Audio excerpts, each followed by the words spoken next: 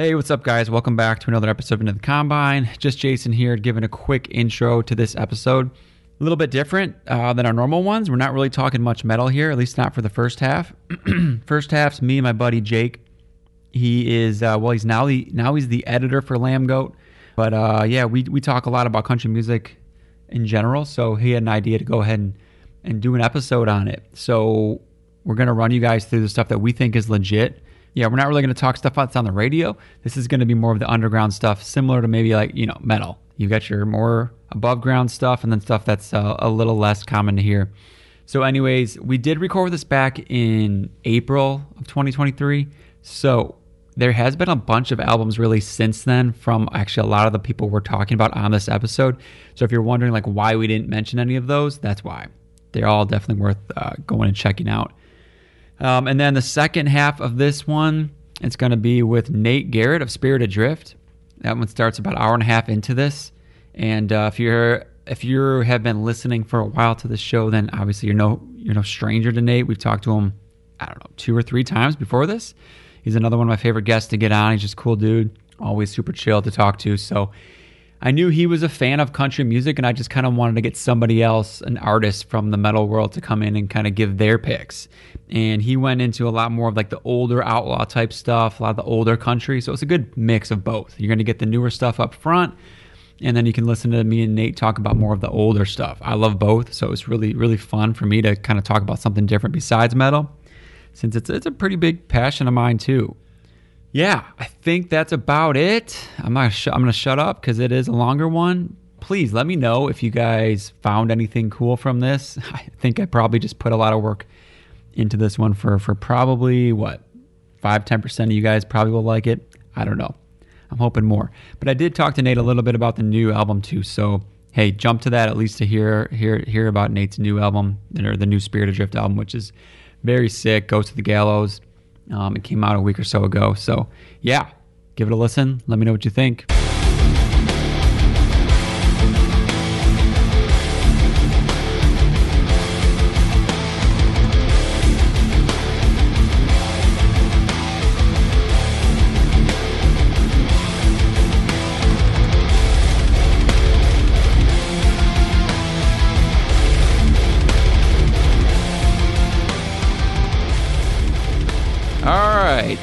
Welcome back to a weird edition of Into the Combine. I am Evil J-Dog, and with me today is... Jake, I guess. That's all. I don't really have a cool nickname like you do. Since we don't know yet if this is for just our Patreon people or the whole podcast world, I guess if someone doesn't know you, you got a little bit of metal, background, cred. I hate to define it as cred, but I don't know what insider. He's a metal insider. I don't know what should we. That sounds really cool, so I'm just gonna let that set. But yeah, kind of a big deal. I'll just say that, kind of a big deal. Not even a little bit, but I appreciate you saying so. But yeah. I write some stuff for Lambgoat, write some stuff for Everything Is Noise, do some interviews, and try to go to shows when I can. And that's really about the size of it. But sort of obsessed with the music and tend to keep my nose buried in Bandcamp and all the places that I look for music. So yeah, that's about it. When you were on the show? I was looking at that the other years day. ago. It was like no lie, 2016. Yeah, that's probably about right. That's wild. Which is hilarious to think about that being 6 years ago now. But yeah. So that was a while ago. So some people might remember. Maybe, yeah. I mean, it's weird for me to think back that far. Yeah, I think that was the year that we had we had very similar. Our tastes were overlapping so hard then because it was really into Witherscape and what was that other album that came out? I can't think of it. I don't know. You gave your albums to the year list, and I literally had the exact same thing. So I was like, oh, these guys are cool. I remember that. I remember that. Good times. So this episode's a little bit different, obviously. There's going to be no metal at all, unless we get on a tangent or something. I don't know. But you had the idea to do something on country. Yeah. So I know we were just talking about how do we want to like define the episode or whatever. I know we kind of said in defense of country a little bit since a little bit, yeah. I don't know. Unless you're plugged into it, I think you don't know what's out there. If you only know the radio, then you're tuning out immediately probably. So this is not going to be on what's on the radio, right? Probably I don't know. not. I don't know what you're going to bring up. Maybe you will. Yeah. I don't know. Probably not. I guess it depends on the radio station, but yeah. But yeah, I think it's funny because I think about like any time that you and I have just like messaged each other like directly, it's been like about country. It's not about metal. Like we're not sending each other like great metal albums. We're sending each other like, oh, did you hear this new country record? It's so, I was like, we should talk about it. It would be fun. So. No, it's a good idea because I have a few people in my circle that like this kind of stuff, but not a lot. So that's why, I'll shoot you stuff or you'll shoot me stuff. I always appreciate it because I'm always on the hunt. For me, it's metal and then it's country and some synthwave. And that's obviously there's other stuff, but like my main ones, I mean, especially the metal and the good country. I mean, that's like my bread and butter. So 1,000%. I don't know. Is that same for you, or you go a little bit all over, right? I try to. Like, I mean, the problem is just time and energy, right? Like, 'cause I tend to dig pretty deep in metal, but it's hard to find time to do that for multiple styles of music and have like lead a normal, well-adjusted life. So I tend to. I'm open to all sorts of things, but like when it comes to things that I focus on or dig for, it's probably. Obviously metal first and then closely followed by, this type of country that we're going to be talking about today, which is, a little below the surface. Yeah. Yeah. Just like with metal, man, there's, you've got your stuff that you're going to hear mainstream, right? And then you're going to have your stuff that's below the surface that you have to dig for because you're not going to hear it otherwise. And, and I think, I feel like it's booming. The past 5-10 years really have been really good. Oh, I agree. Yeah. And to your point, like, I think a lot of people, if you observed metal the same way that a country gets observed, and I'm not pointing fingers at anyone specifically, but like, if I looked at country the way, a lot of people do, and if I looked at metal the same way, then I'm like, if I like pick a top metal playlist on Spotify, I'm going to hate all of it, like just all of it, right? There's not going to be anything there that I care for. So what makes me think that if I do that with country, then that's an accurate representation of what's available. So, but yeah, I think there's definitely been, and I guess for me, I feel like the big push toward like, I guess, independent, or, independent countries, I guess one way to say it, started for me with like the early Sturgill Simpson stuff, the early Tyler Childers stuff, and like Jason Isbell. Like those three, I feel like just kind of kicked the door open for me. I don't know about the scene as a whole, but for me, those were the ones that was like, oh, this kind of music isn't just, what's on the radio. Yeah. Did you grow up listening to country at all, or was that like an entry right there? That's a good question. For me, it was more bluegrass. I grew up on bluegrass, like very like traditional.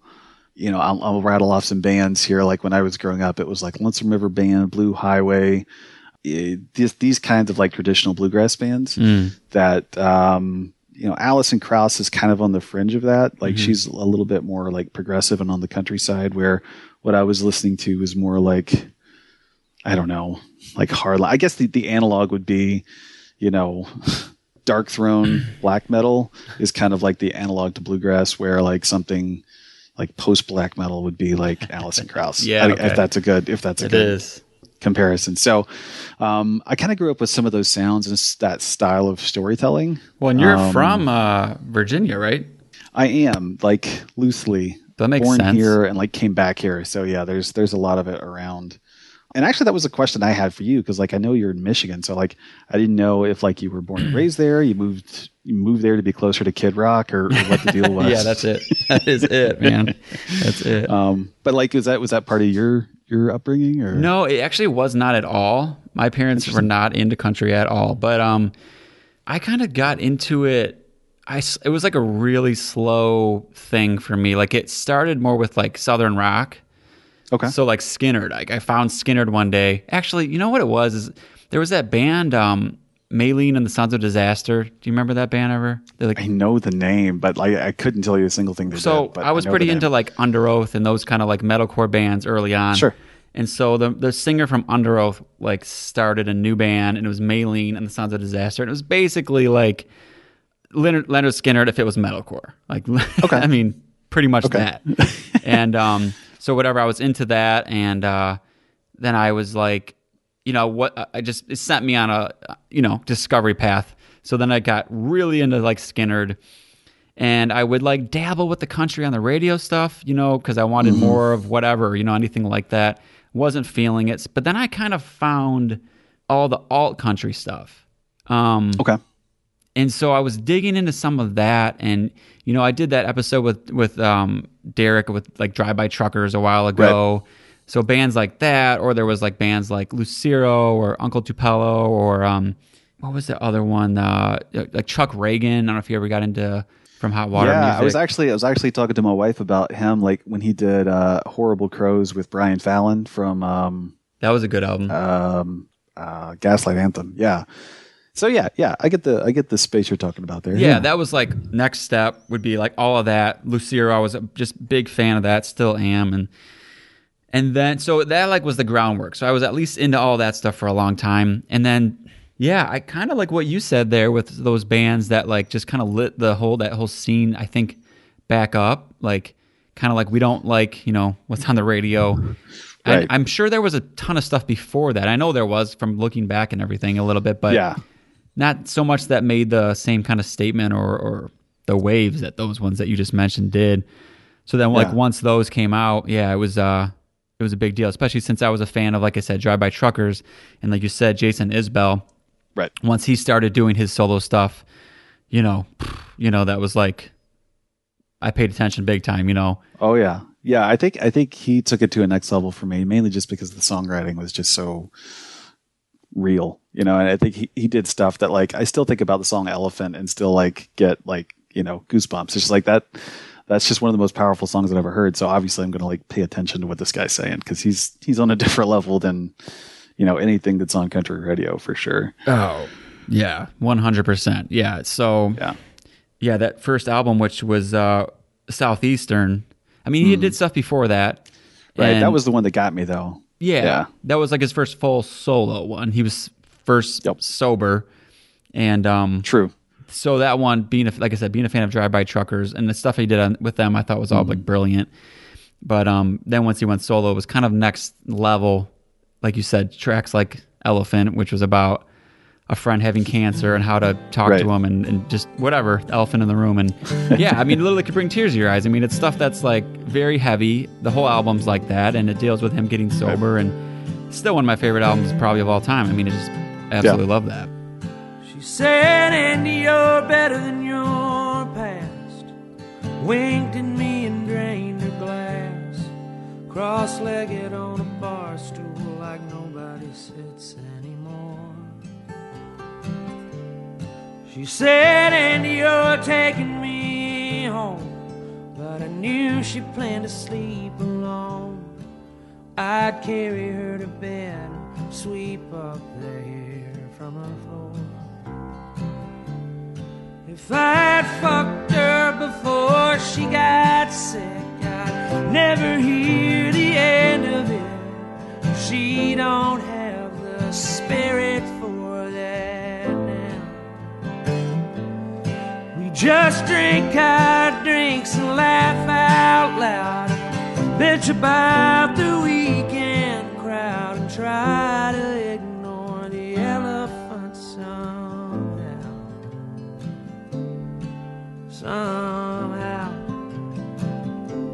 Yeah, for sure. Like I think that's, to me, is kind of, I think probably things like that is probably like, maybe it's too early to talk about this, but where the overlap is with like why I like metal and why I like this kind of stuff is just because there's a lack of pretense. It's like all very raw, very real. It feels kind of visceral in a different way. Not necessarily sonically visceral, but like lyrically, it just feels like honest.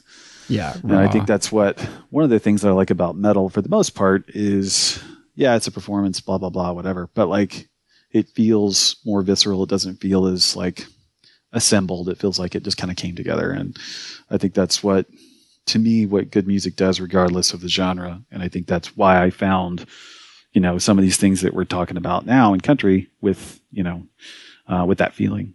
Did you ever listen to stuff on the radio at all? Or when I was growing up, so like I grew up in a very religious household, so like quote unquote secular music wasn't necessarily allowed, which I've fully rebelled from at this point, obviously. But like I was sort of around it because, if you go anywhere in the South, you're going to hear country music. So like at the time when I was young and like still in the area where I live now, like there was a lot of like what I guess now would be considered like prime country. So Brooks and Dunn, George Strait, to an extent, like Montgomery Gentry, Diamond Rio. So like a lot of these acts that are now, I guess, quote unquote classics, like that's what was all the rage. And like looking back, and like I still have a big fondness for a lot of that stuff, like specifically Brooks and Dunn. Like I have a neon Brooks and Dunn sign in my house. But like there's still a fondness for like some of the charm of that, even though some of it was still, just manufactured and stuff like that. It still felt fun and playful and not necessarily, I don't know. It was just songs about working hard and getting drunk and getting your heart broken. And it wasn't just, hey, I'm country. Look at me. I'm country. I'm country. I'm country. I live a country lifestyle. Country, country, country. Like it was still actually about things and not about itself. So yeah, I guess I have a fondness for a lot of that stuff. Yeah. I'll still get down with some of that for sure. Yeah. Cause I had some of that too. It was like my wife, we've been dating forever. So we dated for like 10 years. We've been married for like 10 years. And that's awesome. So her family is the opposite. Like she grew up, her family was into country music, her dad, and like the 90s stuff, similar to kind of like what you were saying there. Some older than that too. So she, I would hear it when I was around them, and once in a while she would put something on or whatever. So it was like I was getting some of that, and I was finding some of that older stuff that I liked, like Alabama, some Brooks and Dunn and all that. And I would like look into like back then I would look into some of that older stuff because I wasn't looking for the new stuff yet. And I mean, I got to be a pretty big fan of things like Johnny Cash, all like the classic, the outlaw type stuff. I mean, that was like really hitting pretty hard for me. I got my, I don't know if you can see this here, my Merle Haggard shirt here. Yeah, I can see it. The long sleeve. I'm pretty happy about this. Killer. Waylon Jennings, just all that stuff that the outlaw stuff. I got pretty heavy into that. And still to this day, I mean, Cash is still pretty high up there for me. Some of that stuff's tough. Sometimes, you got to weed through some cringy, some racism. I mean, it's a little... It's just... of its time. It's of its time. Yeah, so that's why it's nice to have the newer stuff that pulls from it. And, and I think it's a lot of this stuff, it's similar to like if you're a fan of, old school death metal, it's like a similar thing that we have going right now where it's like you have these bands that are, it's like old school country that are new bands. And it's a very similar thing to me, Yeah. It's interesting. It's interesting to see that, like, regardless of what you listen to, there's always cycles, right? Like, so like, there's a lot of that going on in hip hop too, with like a lot of like the Memphis stuff coming back and the boom bap coming back. So like, there's always like this sort of stuff going on where, the kids growing up listen to this stuff, and then by the time they're ready to make music, that's kind of what they want to go back to. Yeah. Right. Yeah. And I think, so I guess that's kind of like where I was coming from it, and that's where you were kind of coming from it. So for people that I guess that know nothing about any of this stuff, those first few bands that you mentioned there are kind of like some of the most important ones to probably bring up. Yeah. Like if you know nothing and you've only heard radio country and you're still even listening, then I think we should probably just run through those first three a little bit more. You know what I mean? Yeah. Yeah. Kick us off there. Who do you want to start with? Well, I guess we already kind of talked about Isbell a little bit, Jason Isbell. I mean, just to run that one in just a little bit more, I think that one would be a good starting point for a lot of people if you are, it's on the mellower side. He's kind of a harder one to describe because, he's in the country wheelhouse, but, what is he, more Americana, folk Americana, singer-songwriter even? Yeah, it kind of depends on the record for him too. Like when he's doing solo stuff versus like when he's doing stuff with 400 unit, like there's a little bit of different approach, I think. But yeah, I think he's a great one because I don't think when you listen to it that you're realizing that you're listening to country or country adjacent, because it doesn't feel like that. But the instrumentation's all there, right? Like, so, you know, it melodically, it may not sound like a country song, but like the DNA is there. And I just think like he's just such a great songwriter that it kind of doesn't matter, sort of transcends all that. Like If We Were Vampires from the Nashville Sound record, you know, it's just a great love song that it just takes a darker approach, which I think is what really attracts me to him. Is he doesn't always look at things, even a love song, as like a, you know, this bright cheery thing. Yeah. There's always like this tinge of like sadness to it or melancholy or whatever. And you know, he's a pretty socially aware guy. He's pretty, you know, had his struggles, obviously. And there's a new HBO documentary out about him. I don't know if you saw that. I didn't watch it. I haven't watched. No, I haven't watched. I was like, I should watch that before we do this episode. Now I feel like an idiot. But yeah, I'll be checking that out for sure. Yeah, no, it looks great.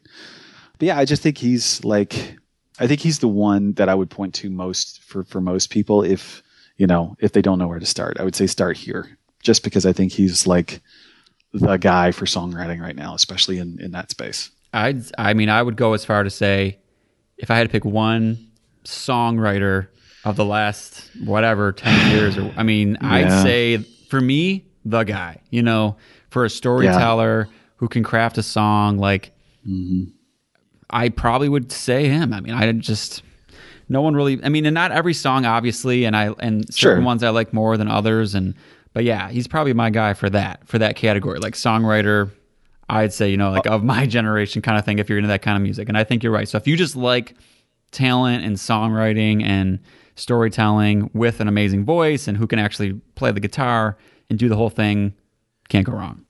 Yeah, and I'm trying to remember now the songs. So give me just 1 second. Like there was this song. Oh yeah, here it is. I just couldn't remember the name of it. I couldn't remember the lyrics, but not the title of the song. So like this is like a very personal anecdote. But like in 2020, well, at the end of 2019, like life was very dark for me, like extremely dark. Like, you know, former marriage fell apart, and then like I moved out, and as soon as I moved into a new place by myself, pandemic hits, everything shut down. Like I am on my own in a way that I hadn't been. But the song "Be Afraid" from the Jason Isbell 400 unit album Reunions, like that song just like it became sort of my anthem, because like one of the lyrics is "Be afraid, but do it anyway." And like, that song is just absolutely killer. I used to just like sit and listen to that and just sob until I got through some stuff. So yeah, it's hard to pick a better songwriter. That's the one that had, Letting You Go as the closing track. I think so. Is that the one about his daughter? It's a daughter, yeah. Dude, and if you're going to talk about sobbing to a song, like, I'm not going to say I sobbed to it, but I'm going to say my eyes probably got watery because, you know, I've got a 4-year-old, and probably by the time that came out, I might have been 2 or... Yeah. I don't know. Well, yeah. Whatever year that was. He was younger. And as a parent, it's like, God damn it. Like, he just gets to the core of it. Like, he gets to the core of everything, you know? And I think that one's just about, like, you know, having your kid, they're going to grow up and they're going to, like, let go. They're going to leave and they're, you know, all that kind of stuff. And that got me too. So I'll just back you up on that. Yeah. No, he's incredible. So, yeah, I know it's like the Jason Isbell show in here now, but yeah, for sure. He's a bucket list guy. I need to see him live. It's just hard to get tickets to anything he does. I saw him once, and it might have been right after Southeastern, because he didn't play a lot of. Yeah, it must have been right after that, because he's just pretty heavy on that album and the old stuff that he had. But no complaints there. It was about as good as you'd expect. So yeah, I have no doubt. So then you mentioned the other big hitters. Although you mentioned you left off one, but that's probably because it wasn't around at the time. But I'm going to say Sturgill next, because just kind of in order of who came when. And I came into it around the time of meta-modern sounds of country music. Yep. That's how I'd say it, right? Meta-modern. Yeah. Yeah, I think that's the one. That's the one with Turtles All the Way Down. Yes. Yeah. That was a huge one for me. Big time. I think he's like, so like if... in some ways, he's kind of the anti Jason Isbell, not in like that he's bad, but like he definitely approaches this as like, this is country music. Like he's full bore into like, this is, He's not dancing on genre lines. He is like 100%. This is old school, late 1970s, early 80s outlaw style country, and his voice is just freaking perfect for it. Yeah. Like from like just his phrasing, his intonations, his songwriting, and yeah, I mean, he's just to me, it felt like he just kind of came out of nowhere.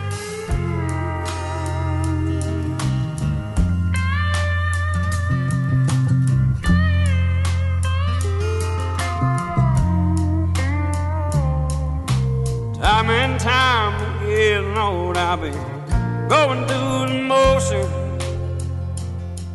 It's a means to an end, it don't seem to be.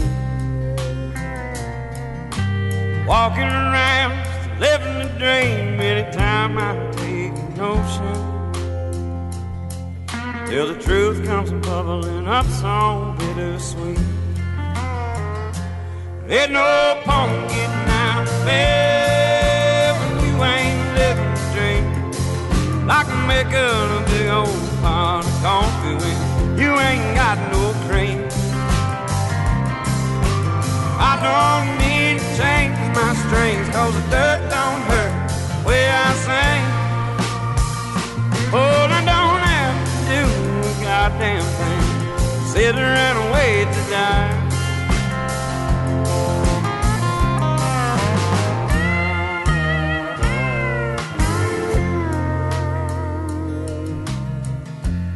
Honestly, I think the first thing that I heard from him, it was probably the Nirvana cover he did. Oh yeah, okay. Off of on the next one, right? Or was on that the next record? Yeah.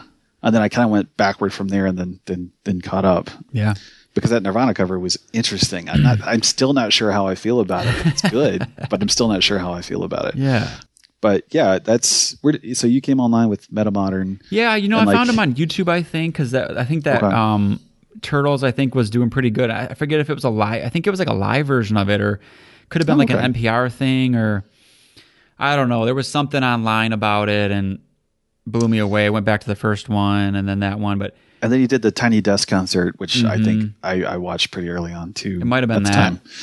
But yeah, same as you. It was just like, whoa. I mean, what was cool about it is like 100% country, but what's cool is it's like he added this whole element of fresh to it. And I guess like for a metal person, this might be a bit of a reach, but like it's kind of like a band like Blood Incantation, where they're playing old school death metal, Morbid Angel and all that, but then, they add in the psychedelic and all that stuff where, Sturgill does a lot of like psychedelic, obviously, themes, right? Jam sessions, like songs that kind of just go on that trip a little bit more than like, because he vocally very similar to like a Waylon Jennings, or like just that old school style, Yes. So you're rooted there. You know what I mean? It sounds old school, and everything is the storytelling and everything, but he adds that extra touch, which in country music, man, is like, especially at the time, it's so rare. No one's trying to do anything too different. You're still doing three chords and the truth kind of stuff, and very, and sparse stuff or whatever, or it's pop, or maybe you add in the southern rock or some rock elements, or obviously there's a lot of stuff like that. But I don't know. I'm not obviously an expert on all this stuff, but I don't know of a lot of albums before that really went there like he did with that. Yeah, I can agree with that. Like, I mean, I know, like, especially in that time frame, I hadn't heard anything that took that approach and kind of like, I guess, put some oxygen into country music in a way that he did, with like not only space but just like freshness. It was really cool, and still is. And honestly, like, he's probably like, of the people we've talked about so far, and maybe anyone we will, he might be the most versatile person that we'll talk about, because like if you listen to like the outlaw stuff like Metamodern or Sailor's Guide, it's like very kind of in that space of like old school outlaw psychedelic country. But then he did like Sound and Fury a few years ago, which is almost like a rock album. Yeah. And then he did Dude and Juanita, which is like a straight up traditional bluegrass record. So like he can do all sorts of stuff. And the bluegrass remakes. Yeah, the Cutting Grass records. Yeah. He's done a lot. Yeah. I'm not a big fan of the rock one. It's fine. Yeah. I mean, I'm glad he did it. Like, good for him. But like, I'm not going to, that's not the sound I'm looking for when I put a Sturgill record on. But his bluegrass stuff is surprisingly like, as someone who considers themselves a bit of a purist when it comes to like the bluegrass sound, because they're weirdly strict rules to when something is and is not bluegrass, and I feel like he got it right. Especially on Dude and Juanita, it's just like that's just right. So yeah, there's a lot to find if you dig around. In his discography. Yeah, I agree. I think out of all of them, he's still, it goes between him and like Tyler Childers and whatever. But Meta Modern for me, it's if you're gonna ask me again, a top 10 outside of metal for the past decade or whatever of that decade. Sure. That one's up there for me. I love Sailor's Guide as well, and I love Dude and Juanita. But Meta Modern is pretty high up there. So I think if anyone's a fan of if you want to hear something fresh in country, you could do either of those Sailor's Guide, because that added in horns and trumpets, and it went a different route, obviously. Right. It reminded me a lot of that stuff that well, not a lot, but do you remember when Ray Charles and Willie Nelson did Seven Spanish Angels? No. Do you know that song? Mm-mm. Okay. I'm sure a lot of people may have heard that, but like it was sort of like that weird, like kind of unexpected crossover sound. But look up that song. That song is awesome. Yeah, I will. But yeah, it kind of reminded me of that approach, where like it was just bigger and more instruments and grand, but still at the same time had that country vibe to it. So check him out, obviously, anyone. And then moving on to Tyler Childers, who you mentioned. Yep. And obviously he's one of the biggest. I don't know if he's surpassed Sturgill at this point, probably. Just because he's busier? I feel like he's busier. I don't know that I have a good barometer for who's where in terms of I think with the younger crowd right now, I feel like it's Ben Tyler, and then obviously some newer ones maybe overtaking it. But I take that back probably with people like Zach Bryan now and things like that. But yeah, Sturgill was right up there, and then you had Tyler Childers come in, who Sturgill Simpson produced for his first album? Well, first full regular album? Yeah. I think so, yeah. He did the live stuff first. But anyways, so Tyler Childers, when he came out with Purgatory. That record, man, like that's a lock for top 10 for me outside of metal, mainly just because of it's Appalachian country, which is like very close to my heart. You know, that's just one state over. And like, it's kind of got that raw edge to it that, a lot of Isbell stuff and even some of Sturgill stuff just doesn't have. Yeah. It's got this like White House Road and Feathered Indians and stuff like that. It hits in a different way, and it might feels be the authentic, most so far for metal fans too, right?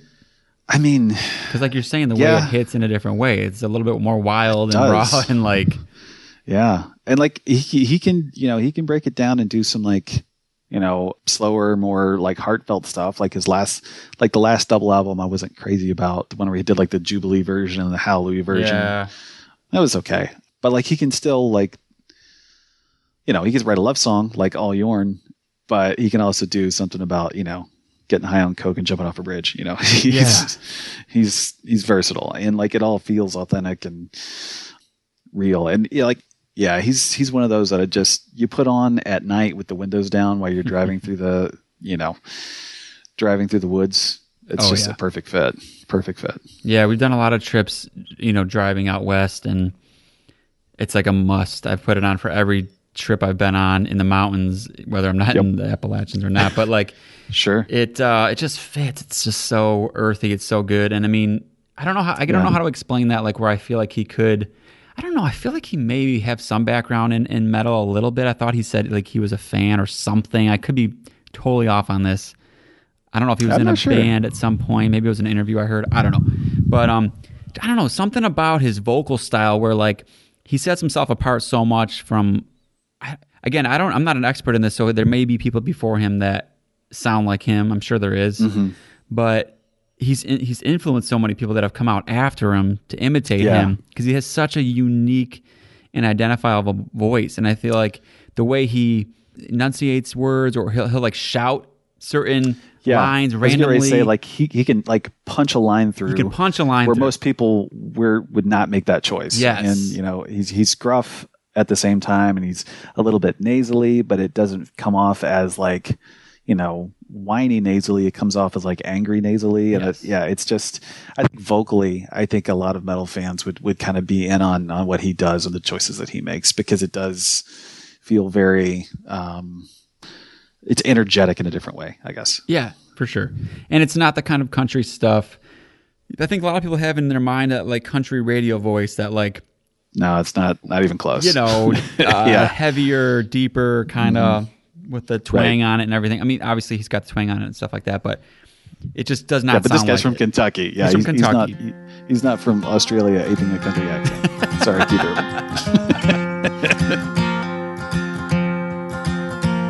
Daddy worked like a mule mining Pike County coal. He fucked up his back and couldn't work anymore. He said, one of these days you'll get out of these hills. Keep your nose on the grindstone and out of the pills. See, the ways of this world will just bring you to tears. Keep the Lord in your heart and you'll have nothing to fear. Live the best that you can and don't lie and don't steal. Keep your nose on the grindstone and out of the pills. Well, Daddy, I've been trying, I just can't catch a break. There's too much in this world that I can't seem to shake. But I remember your words, Lord, that bring me to chills. Keep your nose on the grindstone and out of the pills.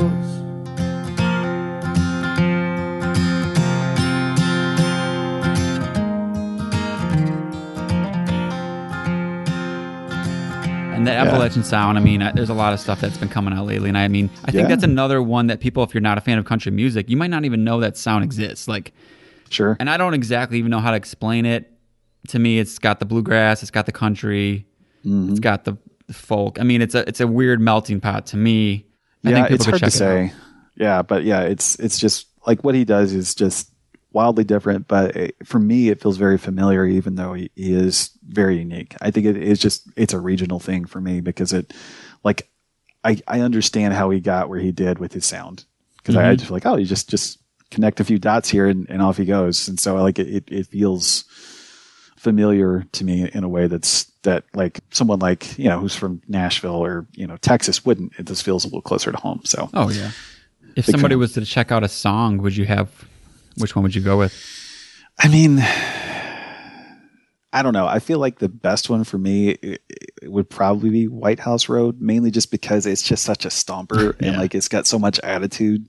Especially for a metal fan, probably is. Yeah, and like it's got a lot of storytelling there, sure. And it is a little bit about like, I guess it is a little bit about lifestyle, but it's not like, hey, we're having a field party and we're going to, you know, have sex in a flat bottom boat. You know, it's not like that. It's more like this shit's hard. Yeah. This is more what it's like. Yeah.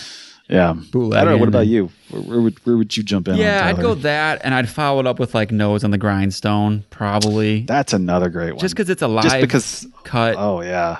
Him and his acoustic guitar. If you want to be blown away. And he does, you know, if you want to hear some of that crazy vocal stuff that we're talking about, like, I mean, it's just all right there. So, yeah. That's the beauty of something like that. It's just like, it's so immediate. Yeah. Yeah. Yeah. No, he's a cool one. Like while we're talking about like people with unique voices in just their acoustic guitar, I think I have to bring up Coulter Wall at this point. Yeah, because I feel like that's the natural progression because he's kind of in the same vein, but also not. He is actually from Saskatchewan. Mm-hmm. Like he's the son of like a Canadian politician, but he's an actual rancher. In fact, in Ian from the Patreon group. McClung and myself, we've talked about this. Like, I think Rogan's tried to get him on the podcast multiple times, but he's just like, I can't. I'm ranching. Yeah, you know, I'm busy. I'm working the fields, so I'm not going to show up to your podcast. I got cattle to tend to, which is hilarious. But it adds a layer to it. You know, I mean, it's just like this guy's the real authentic deal.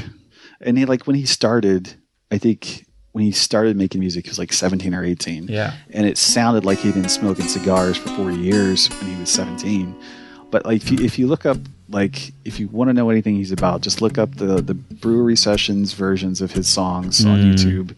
Like, Devil Wears a Suit and Tie, Like, it's so deep, man. Like, the first time I hit play on that, like, my jaw was like on the floor the whole time. I'm just like, how is this kid? You know, he still looks like a kid. I think he was 20 something when those were like recorded. 20 years old. Yeah, and it's just like, how do you sound like this?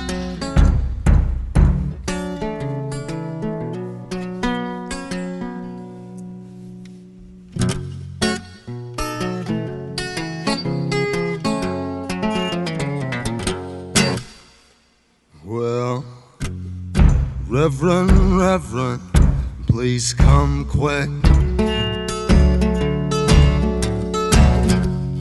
'Cause I got something to admit. I met a man out in the sticks, a good old miss.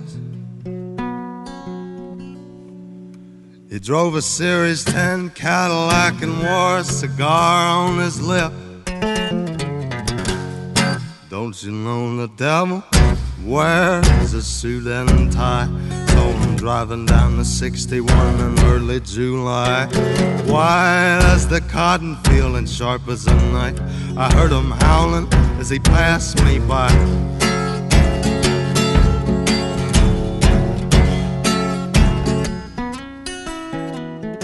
But yeah, he's more in the Western kind of space. So he's not like in the country as much as just is the Western. So a lot of his songs are like stories about cowboys and stories about ranching and stories about the plains and the prairies and stuff. So it's not at all, boyfriend country or bro country in the slightest bit. It's about eating rainbow stew in the freezing cold and, trying to make it across the prairie before, winter sets in. Like that's what his songs are about. But are you into his stuff? Oh man. I mean, the same thing as you. I think that's where I found him was on, either those sessions, I think, or like I said, there's a few websites I follow. And I remember when, the self-titled album Coulter Wall came out back in 2017. It was all right around that time, but because I remember seeing those YouTube sessions and sending them to like 5 different people, just like, listen to this guy's voice. you gotta go.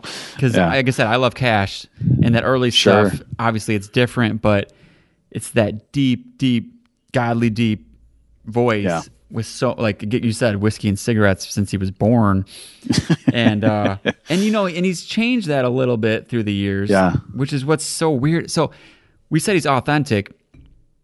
I mean, I don't think you can get more authentic because he put out I think it was an EP, right? Imaginary Appalachian. Yeah, because it's only 22 minutes. Yeah. Which people may have heard some of his stuff because it's gotten on TV shows. It's been on Yellowstone. It's been, if you're on Instagram or whatever, there's always stuff playing like Sleeping on the Blacktop. It's his best, most known, most played song.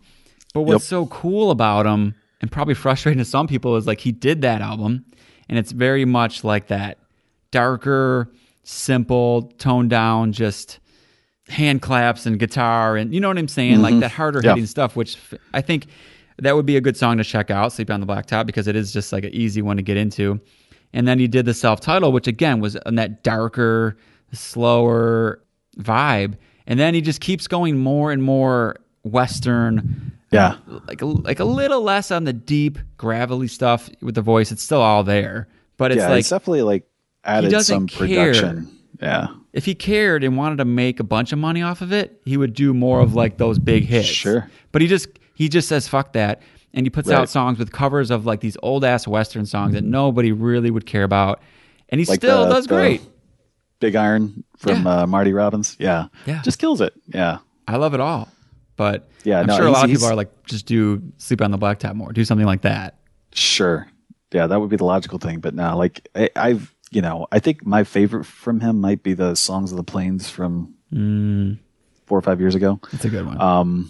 But yeah, it's just his voice just ties everything together. And is just next level.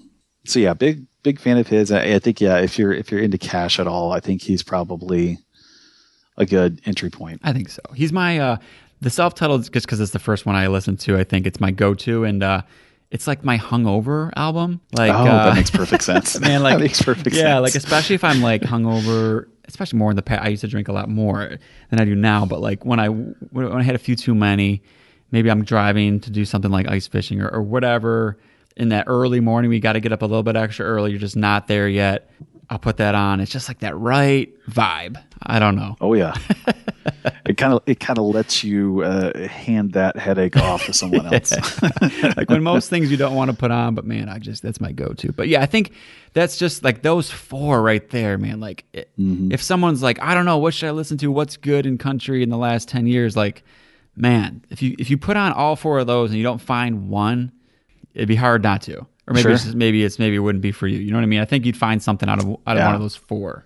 Yeah, I mean, for my taste, absolutely. I think it's hard to steer wrong if you're talking about those guys. And I don't think there's anyone better personally, but who knows? Maybe there's someone out there that is. And I feel like there's a couple that are encroaching into that stratosphere. Yeah.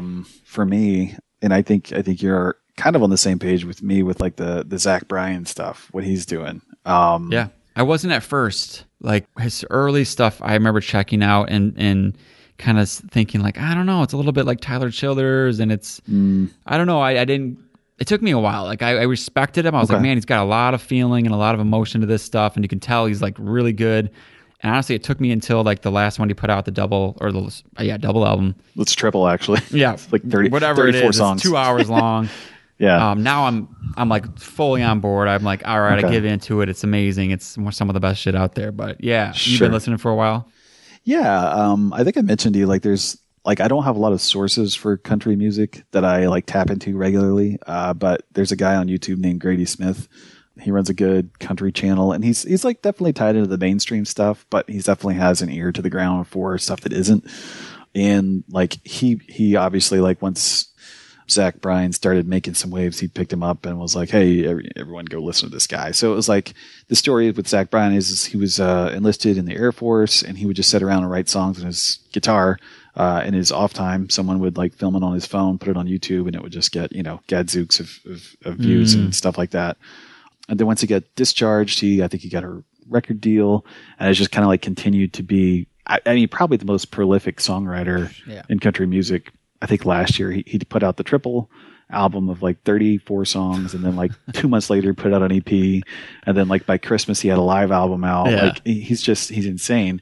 But the insane thing with him is just like, if you go back and listen to that triple album, right? It's like, again, massive commitment, but like there's nothing there that I would say, this isn't good. I know. It's like it's all good, which is crazy. And it's a weird move. It's such a weird move. I always think about the business side of it. I always think about the business side, and it's like, why wouldn't you just put one out and then later in the year put the other one out and then put, you know what I mean? Because it makes sense to keep people. But like the fact that he's kind of showing like it doesn't, either just he's so good that people don't care and he has such a rabid following, or it's working because he's just throwing so much at people, and maybe that's what's helping. I don't know. Yeah. Either way, it's amazing. Yeah.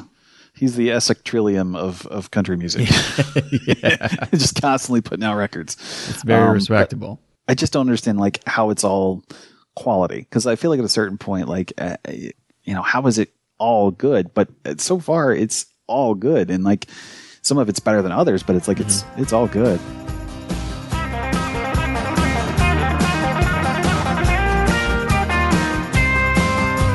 And I've been roofing houses atop my homes I can't afford, but I'm saving all my pennies and I'm praying to the Lord. One day we'll make it through all this barely getting by. I'm taking out my woman and we're dancing barefoot tonight.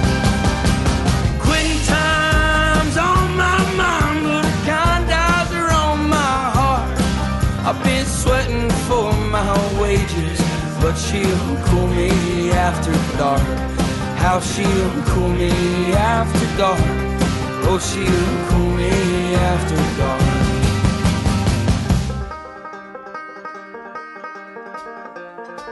I think he's getting a little bit more mainstream attention now, especially with like Something in the Orange. It was on the radio the other day, man. Yeah, I heard it like at a gas station the other day. I was like, oh, okay. I remember watching him on YouTube and, sitting by a campfire with a shitty cell phone video, and now he's on the radio. But Yeah, I think he is probably in that Tyler Childers kind of thing, like you said, where it's more about just him and his guitar for the most part. Now, obviously, like he's, since, he's gotten the major label debut, he's gotten a little bit more, budget and production and stuff. But Which like, I like. I think that's what I like more. I can see that.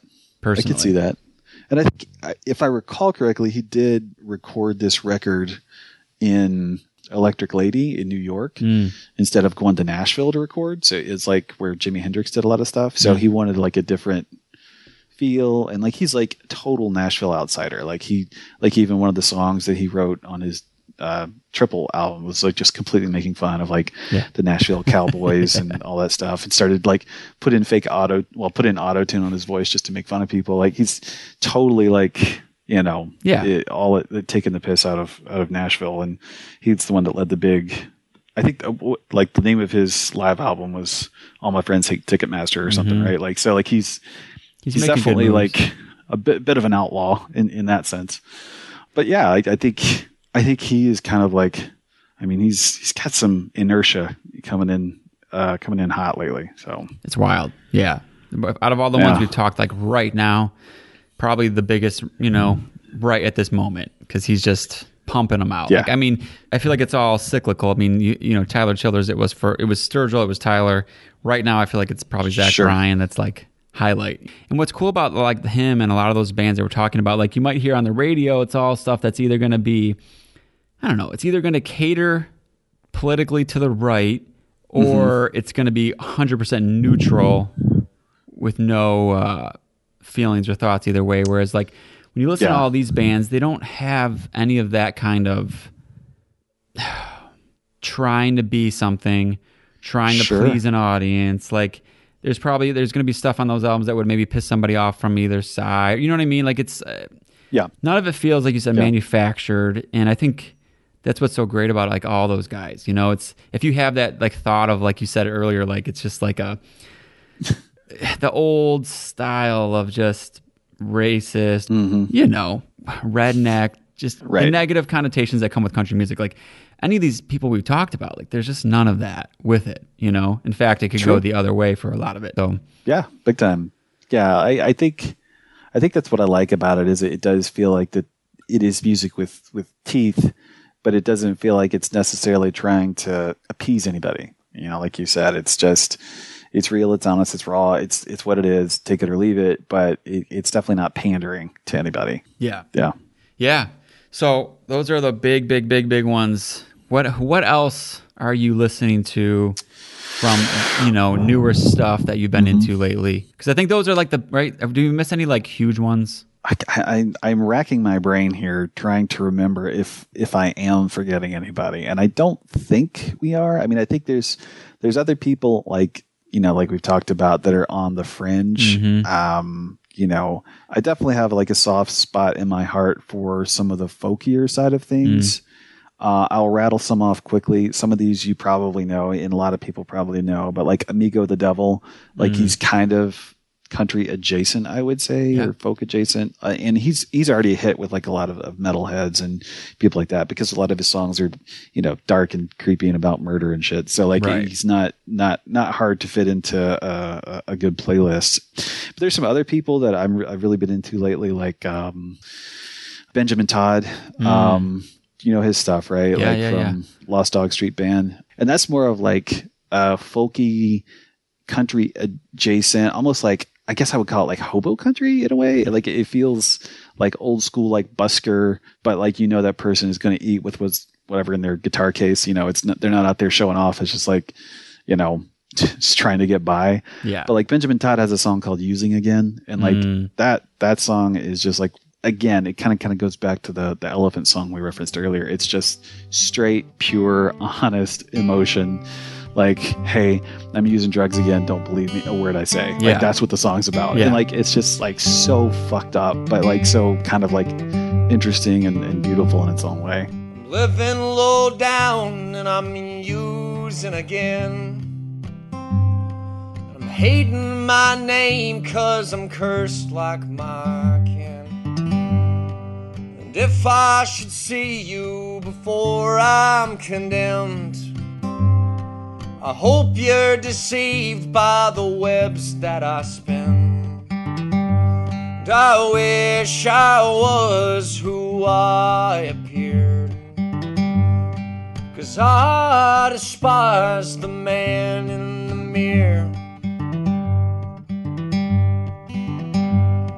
And lost deep inside of my dirty old soul, some starry-eyed boy never taught self-control. And the cost of my living was more than I planned, so I held the needle like a gun in my hands. And I wish I was who I appeared, 'cause I despise the man in the mirror. And then there's a couple of other people like Ian No. Do you know him? Yeah. Pretty folky, yeah. Very folky, very like John Prine-esque. Yeah, it's a good... Yep. So I listen to a lot of that kind of stuff. One of the ones that came up last year was Noah Kahan, I think is how you pronounce his name. I don't think I know that. He did an album called Stick Season. It's really good. It's definitely not country, and it's definitely not pure folk. It's like this weird straddling of like... It's like a more country version of something like the Lumineers, but not as pretentious, or like Try Hard Indie is like the Lumineers became. Yeah. It's more like, I don't know. It's just good songwriting. You know, Sure. It's about like his town. He grew up in the New England, so it's a lot about his like New England roots and it getting dark early and it's cold and the town's getting bigger and no one wants it. You know, it's very catchy and like every song is great.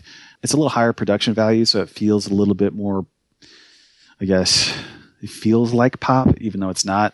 But I'd recommend that one. That's a good one just to throw on anytime you want something kind of in that space. But I mean, that's all. I mean, not to just keep rattling here, but I'd also say the White Buffalo. Do you know him? Mm-mm. He's been around for a while.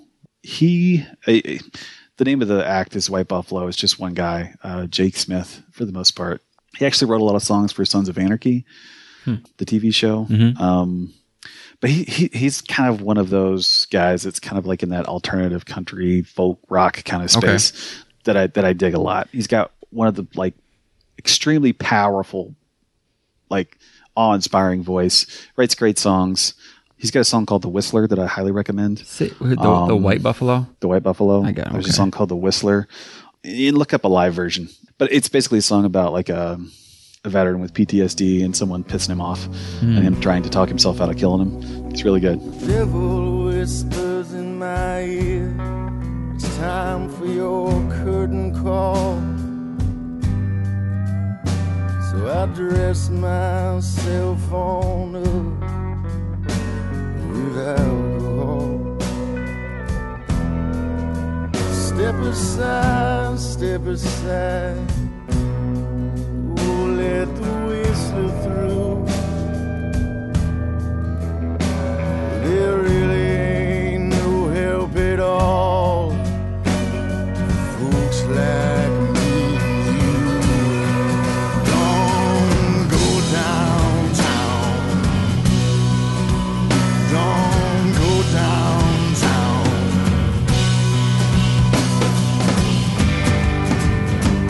Get your goddamn hands up, don't you look at me.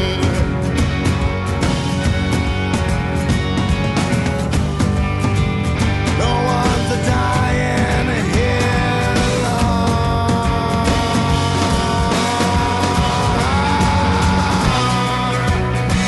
Well, I came to get it on. Let's get it on.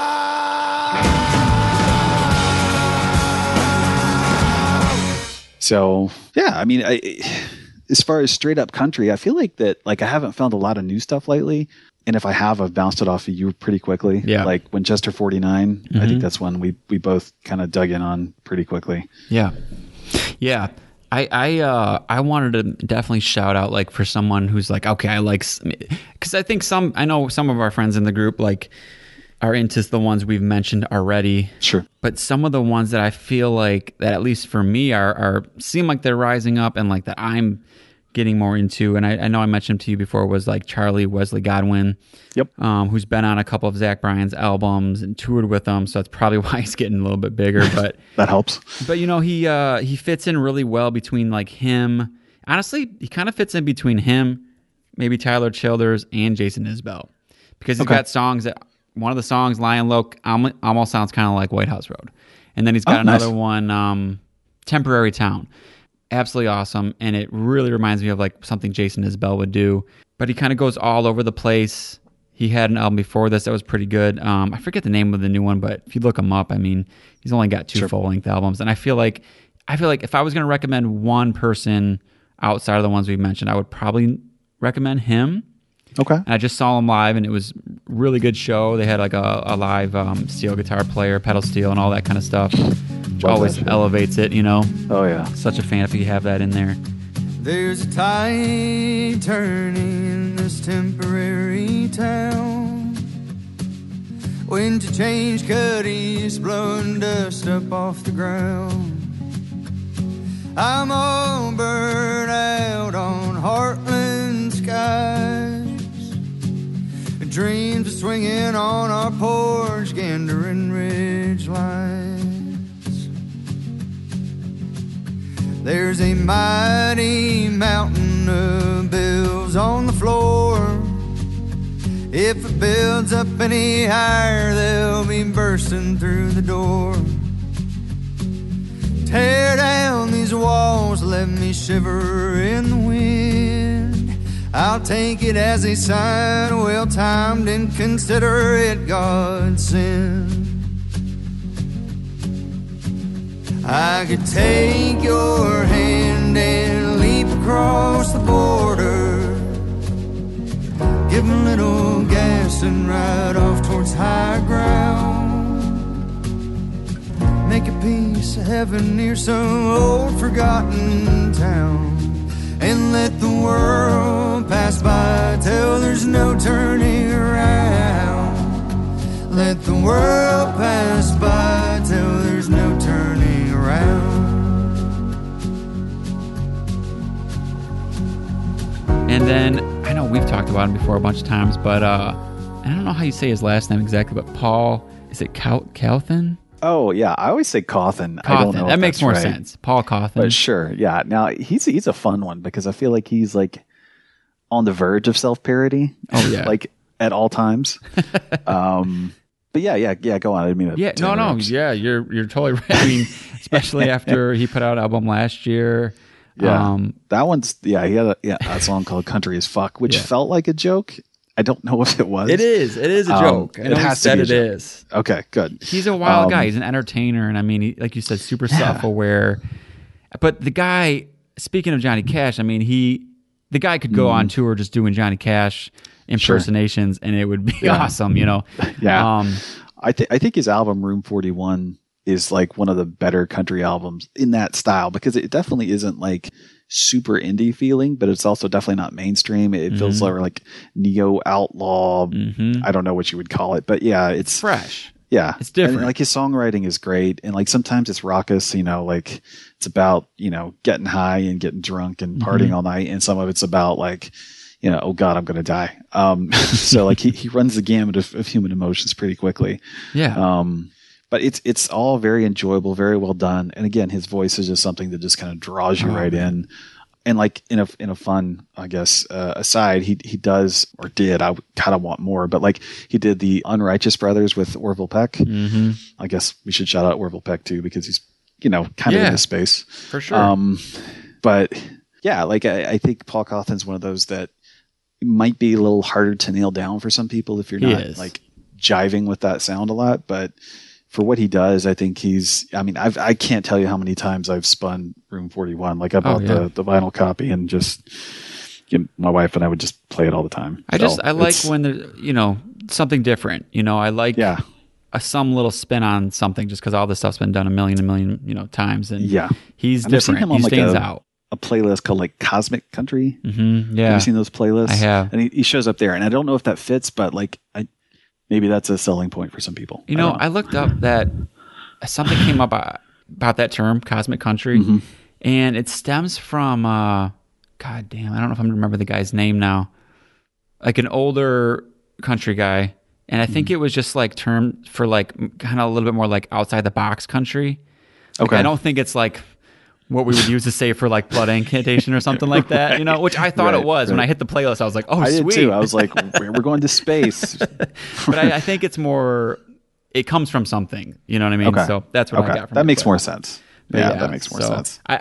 I would say, we were just to wrap up on that dude, I was listening to him today just because I was like, who else do I like? And he had an EP come out a little while ago, and the track "Everybody Walk in This Land." Oh, I actually listened to that today. Did you? Yeah, that song is great.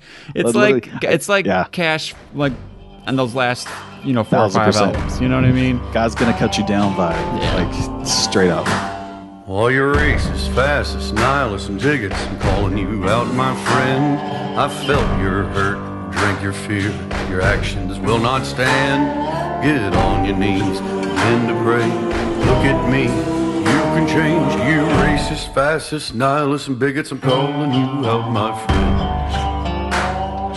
Lord, we pray you make it through the day.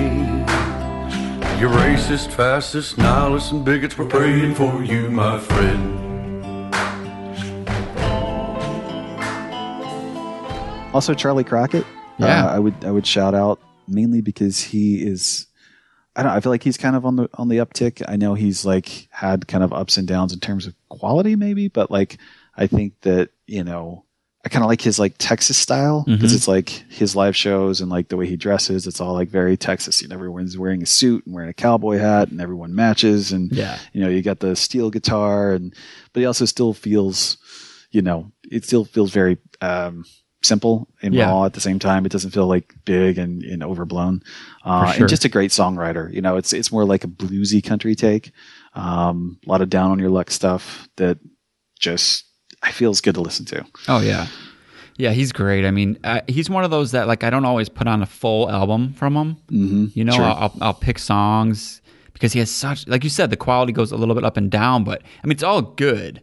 But some are just like really good, and he's put out a lot of albums. He puts out a lot of material. Music. So I just pick and choose usually because I, like you said, I mean, I'm listening to metal most of the time, and so sometimes I kind of just I'll have spurts and I'll go through his stuff. But he's coming here soon. I'm thinking about going. It's on a shitty day, maybe like a Monday or Tuesday, but might try to catch him because I think he'd be pretty fun to see live. Welcome to Hard Times would probably be the track I'd say to check out. That's a good one. Yeah, Welcome to Hard Times. That's such a good song. Like that one and Lonesome as a Shadow are like bookends for me. Like those are great. Life's a casino, I'm telling you, and everybody's playing, boys and girls, women, children, me and you. The dice are loaded and everything's fixed. Even a hobo would tell you this. Welcome to hard times and feeling low. Do you like sinning? No. Where you will be before you go. We got lots of gambling. Oh, and we're telling lies. You're certainly welcome to hard times.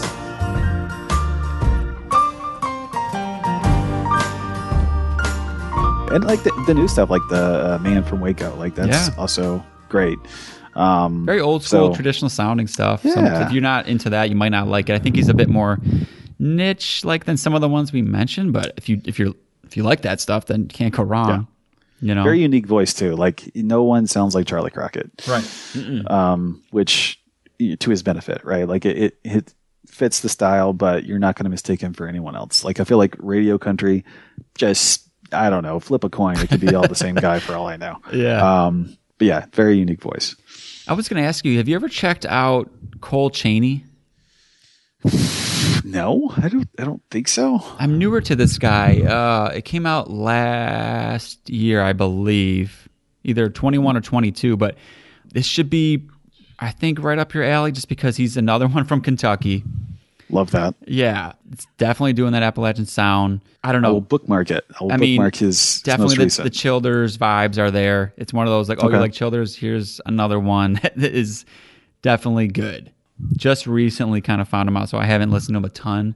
But one of those where you're like, oh, here we go. Because I'm always looking for like, give me some more of that top shelf stuff. Oh, yeah. And it's hard to beat the big ones we mentioned. So like, not to say he's at that level, but he's one of those like, the album he put out is great, and one of those where like I would like keep an eye on him. You know what I mean? Okay. Yeah.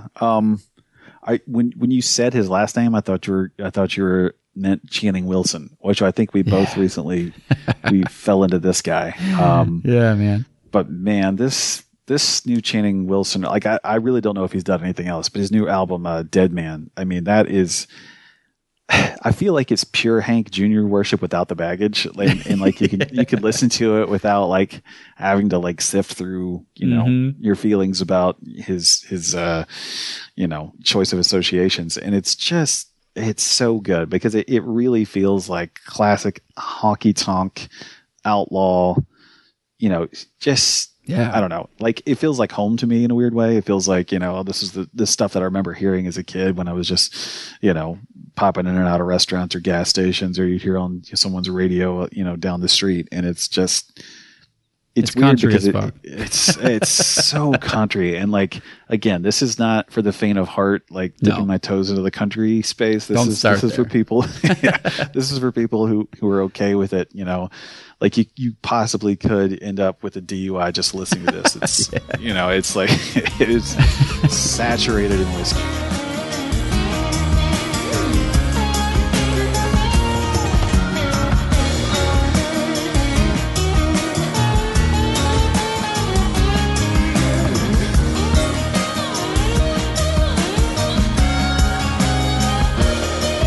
Well, the miles add up, but they don't pay. The bills fold up real nice, but they don't stay.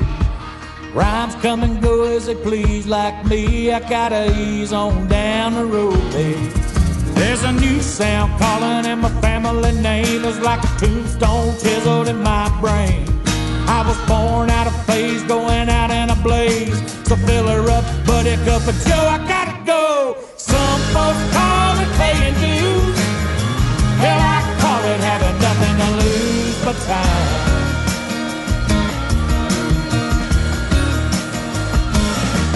You can waste it chasing guilt and pride, or face it head on, sing your song until you die. Yeah, I've been a big fan of that, and have shared that with his because I think I was like, hey, did you hear this new thing? And you're like, just listen to it Friday. So like we both kind of found it at the same moment, and it was funny because I was going to see a family friend who was playing live at like a bar, doing old school country stuff, and I was driving there with my in-laws and my brother-in-law. Like I said, they were in the country, and I had it playing in the car, and they were like, "What is this, Hank Jr.?"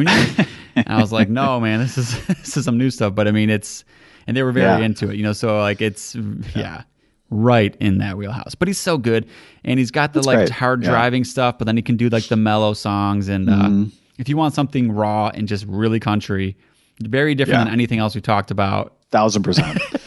1,000% different. And I think that's, I guess maybe, again, kind of like going back to the very start of the conversation, as an outside looking in, you might think the country is just one thing, like a lot of people might think that metal is one thing. I don't think there's nearly as many subdivisions of country as there is metal, but there are some. And I think finding which lane of country that you want can be fun, because there's a lot of stuff out there that gets labeled country, but is, wildly different in style and content. Oh yeah, big time. And I go back and forth on all that stuff because I like stuff that's just straight country. I mean, I'm not going to bring as much of it up on this because it's what's the biggest stuff and what people are going to get into first. But stuff like that really hits hard, that feels very country. I love that stuff. I mean, I like stuff too that has, this is a hard one to do right, but that has some of the Southern rock in it. And I feel like most of the time it doesn't it's not good. Sure. I don't know how to explain that, but it just gets cringy. Like Blackberry Smoke kind of thing? But exactly. But like, I don't know. Yeah. like a little less cringy. I think maybe they have some good stuff. I can't even remember now. I honestly, I tune that stuff out very quickly. Yeah. Like I'm not into the Southern rock stuff. So Okay. like when I hear that, like don't get me wrong. I have respect for it. You know, like you Doobie Brothers and all that. Like I get it, but Yeah. like that's not my wheelhouse. But I get like my dad, like my mom even now, they love Blackberry Smoke. So that's cool. But like, I agree that it is hard to do. It's hard to do, I feel right. like it's, But I like when because I like music that has some kind of drive to it, you know? Sure. And Yeah. country doesn't always have that. A lot of the stuff we have, it doesn't necessarily have like it's not riff based, you know what I mean? Right. But I Right. was going to say, There's- the guy yeah. that I found a couple years ago who kind of fits in that, like he's country, but he there's riffs. And it kind of stems from that like Southern rock a little bit. And I think I've mentioned him before in the group and stuff, but Rob Lines or Linus, it's Leines. Blood, I don't Sweat, know and that I've Beers. seen that name.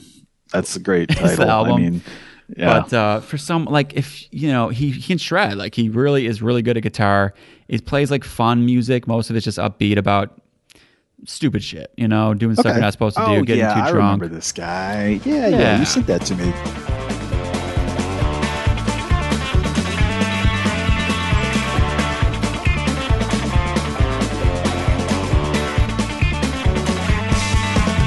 It's Saturday night, I'm going down downtown. Wrecked my health the night before, and I was lucky I made it out that door. I got a new sound that's going around, and the guitar burned that barn down. Ain't nothing gonna stop us now. But tonight, I've got that kerosene in my veins. Damn right, baby, gonna feel no pain.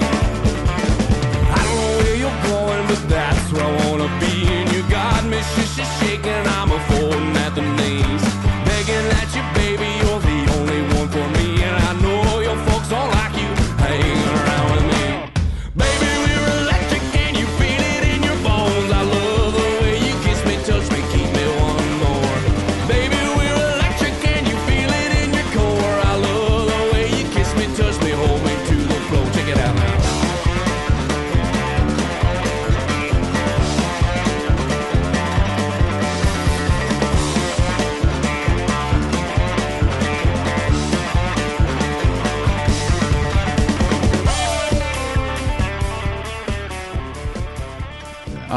This one is just different again than what the stuff we've brought up, and I just think it's worth mentioning because I don't know if people like him. Maybe it's just a me thing on this guy because he's obviously not blowing up right now. He did go on tour with Dwight Yoakam, so maybe something will happen there.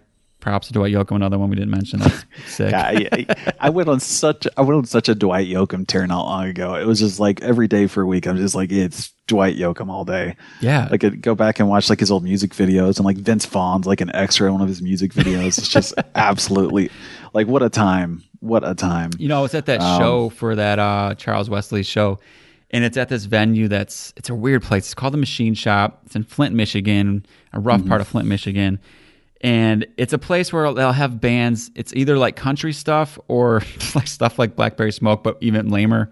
Like a Stained cover band, like shit like that, right? It's a weird, dirty, but they it's cool. And they the stage has these like fences to make it like a roadhouse, like, you know, where you're throwing the bottles kind of thing. They do that kind of thing. It's half really cool, but they get some cringe bands and things. But anyways, they do a really cool thing. And when I was there, they've got a decent amount of TVs and a screen like right in front of the stage.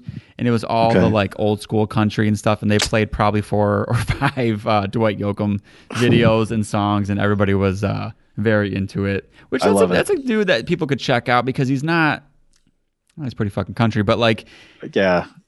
I mean, I don't know. Yeah. He's He different. also did a lot of that, like I guess the right word would be like Calexico style. Yeah. So like he would have like a little bit of like the Mexican folk music, Exactly. and accordion thrown in. So again, different lane of country, but you know, very, very country, but also like, I mean, just a great showman too. Like great entertainer. Speaking about closer to like the Mexican type stuff, the guy who was in Ryan Bingham. Have you ever gotten into him at all? I've checked out a few tracks here and there. I guess same with like Luke Grimes. You know, you see him in Yellowstone. You're like, well, I gotta see what they're actually like. Yeah. But yeah, you know, I could totally see that. Yeah, the Bingham kind of being in that Yoakum lane for sure. I got heavy into him. He did the soundtrack, or he did a couple songs back when this movie came out a long time ago called Crazy Heart. I remember it. Yeah, Jeff Bridges. Jeff Bridges was in it. Yeah, and he did the main song to that. I forget the name of it now, but there was it's Crazy Heart, right? Wasn't it just maybe Crazy it was Heart? Crazy Heart, but and then there was another song. I think it was on that movie that came from this album, South Side of Heaven. Okay, it's on an album called Mescalito, and I think it's another one that anyone. This is way before Yellowstone. It was back in 2007. You know, he's been doing this shit for a long time. Sure. You know, yeah. And his stuff's hit or miss. I have never really fully gotten into all the rest of it, but maybe people have already checked him out because of Yellowstone, since he's been a small part in that show. But right, Mescalito's insanely good, very different. His voices are really incredible. A lot of good like groove and just like rhythm on that one.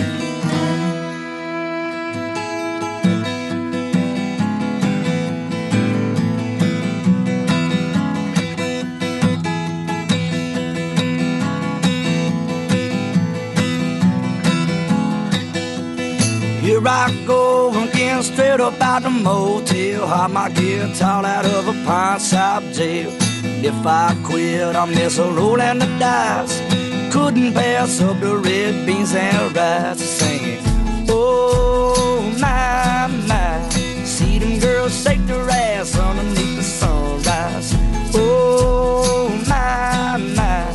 Taste the sugar on the lips underneath that moonlight.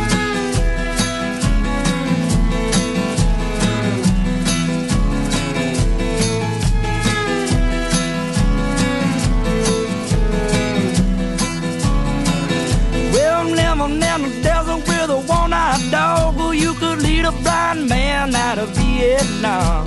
7 bottles begging, but everybody wants a chance.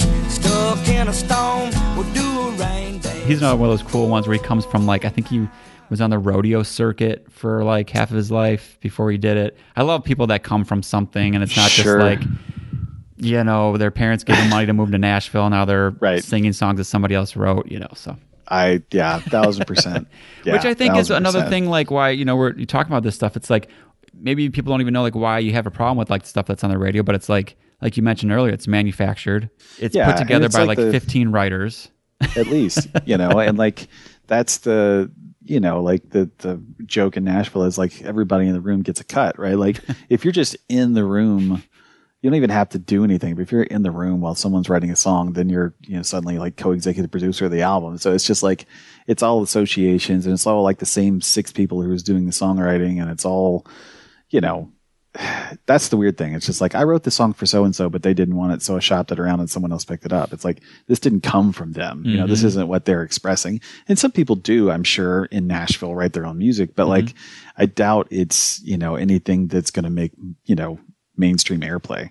And, you know, I think it kind of goes back to that authenticity comment that we made at the start is just, I think that's what I look for in music is just tell me what you're feeling and not what, you know, you paid someone else to tell you to say. I know. So that's, which I have always mixed feelings about too. Cause it's like, you go back to, it's been like that in country forever where like, weirdly, you know, a lot of Johnny Cash songs where somebody else wrote them.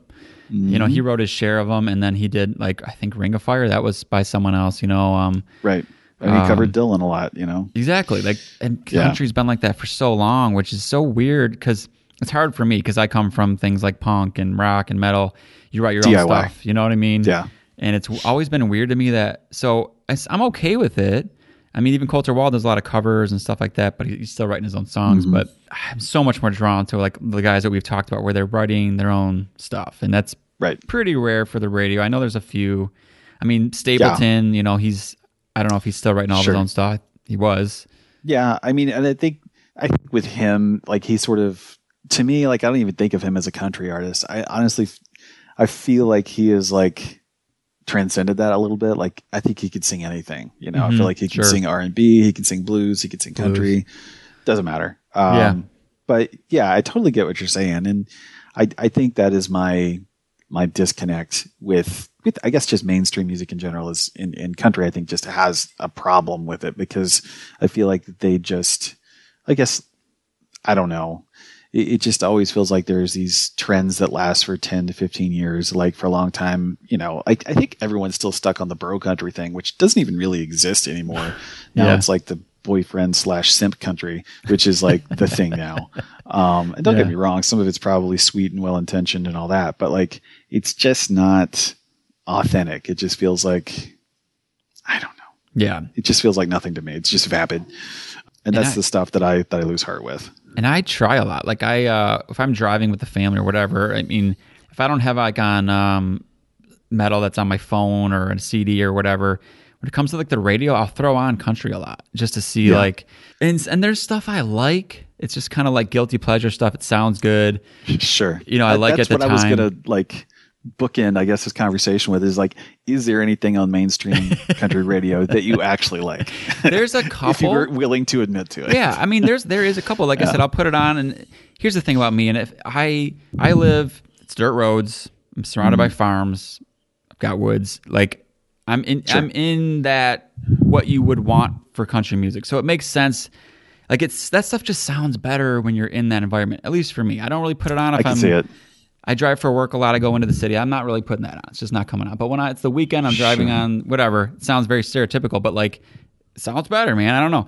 So I'll put on what's on the radio, and I do like. I have a soft spot for Luke Combs. Okay, he's had a few albums now. He's one of those I will check out his albums when he puts them out. There's some cringy stuff on them. Anything on the radio, I never like a full album really. I don't think they even approach it like that anymore. I know. I just don't think they do. I think it's like, let's get a single out there and we'll put some filler around it to sell it as a unit, but it's all about these 2 or 3 songs. For sure. I think he does put out pretty good albums with a lot of good songs on them. I like him. And I guess for that kind of stuff, it's like, I just want it to be like feel good. It's the kind like if some people put on pop for that, just like you just say vape it, just nothing there that you need to think about. Right. I'll do that for some country. John Party. See, that's the guy I was going to bring up. Yeah, does some good stuff. Because I feel like he kind of fits into that like that 90s prime country vibe that I like. Yeah. Where it feels like it's an extension of Randy Travis and Brooks and Dunn and something like that. It feels like a natural extension of that. It doesn't feel to me like it came out of everything else, even though he's definitely very popular, definitely very mainstream. Yeah. There's just something about it that's just kind of easy listening, feel good. Again, I'm never going to listen to a whole album, but if it comes on, I'm not mad about it. Yeah. There's a couple of good songs. Yeah. Other than that, I mean, like Midland, they've been on the radio. They've got some tracks. 90s kind of sound. It's rare. But I feel like there's more getting on the radio lately that does tap into some of that stuff. There's some decent songs that'll come on, and I'm like, oh, hey, that's actually a country song. I mean, I know we were joking about like Hardy the other day because he put out that album where it's just wild. Yeah, it's like some weird metal country mix. But I'm going to give him credit. I mean, he's about as pop country as it gets half the time. He's written a lot of songs for like every band you probably hate. But there's that song on the radio right now called Wait in the Truck. Have you heard that one? It's got Lainey Wilson there's so on many it. truck songs. I don't know. For sure. Let me see. Yeah. For sure. It's the one with, so it's Lainey Wilson, if you know her. She was on the Yellowstone the last season. And she's actually pretty good. She's on the radio for, I checked her stuff out. It was pretty good. Anyways, this song, it's just different than what you'd hear on radio. It's like, it's kind of stupid if you read into the lyrics too much. It's about this guy finding a girl on the side of the road who was abused. And I've heard this. Yeah, doesn't ask him any questions, but he goes and he shoots him with his, and...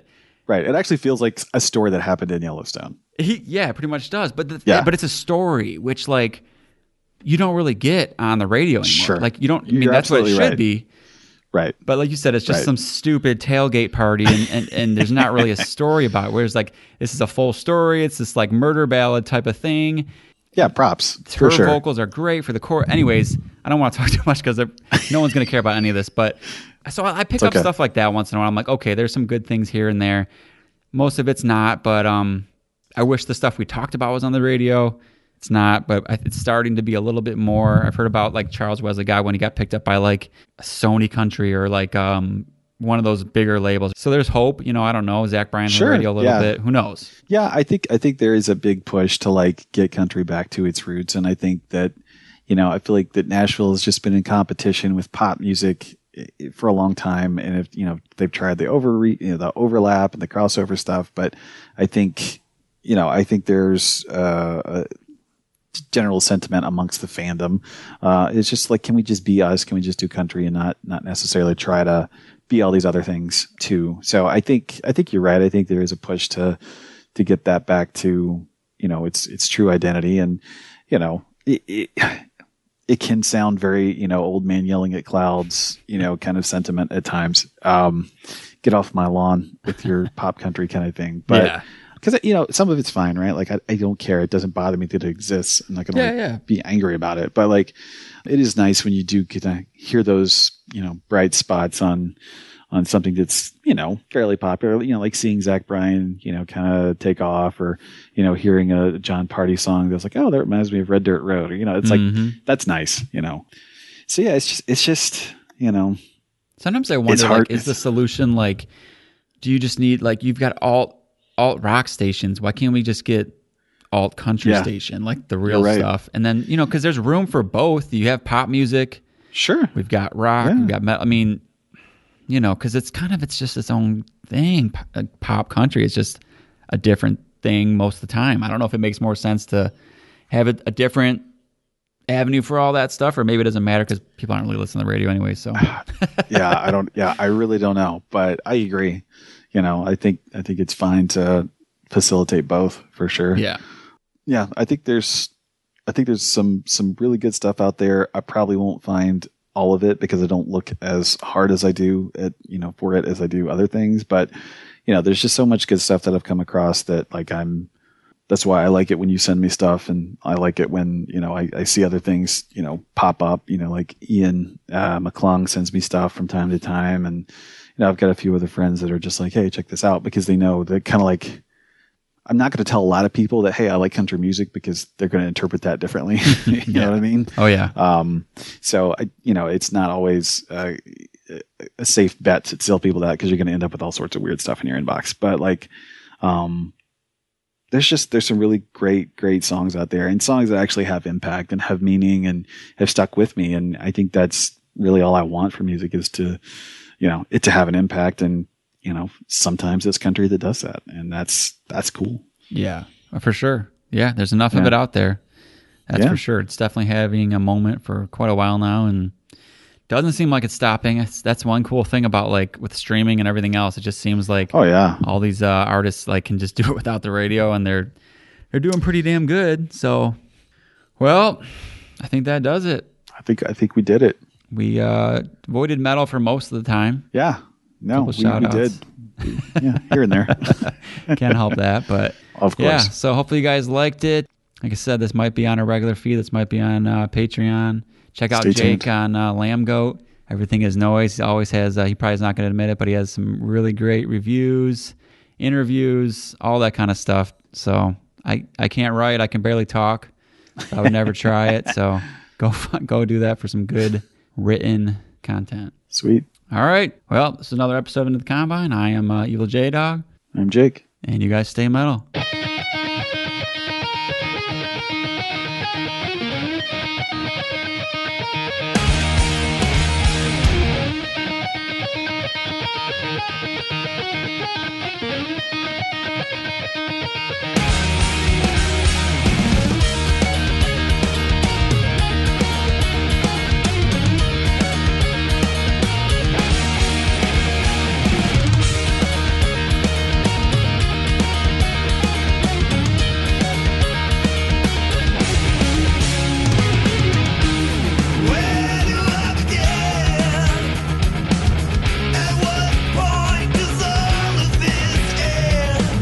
How long will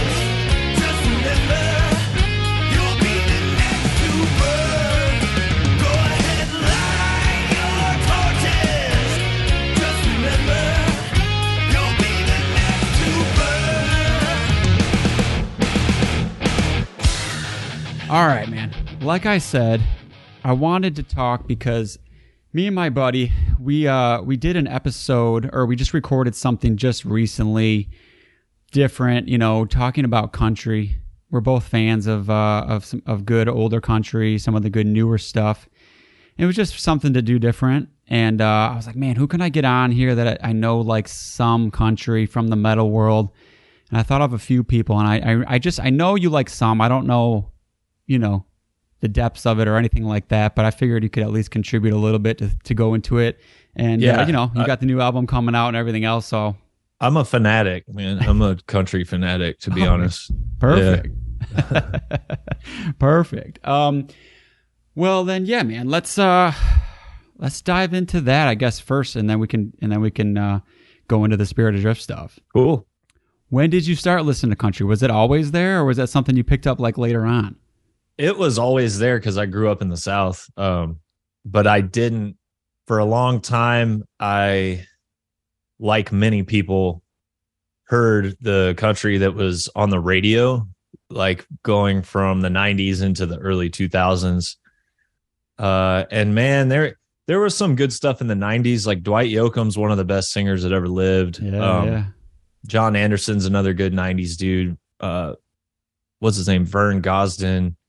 That's a guy who I was kind of unaware of. Keith Whitley, he grew up playing like bluegrass in Ralph Stanley's band when he was like a child. So there was some cool stuff in the 90s, but something happened at some point. And in the 50s and 60s, the Nashville sound was turning a lot of people off.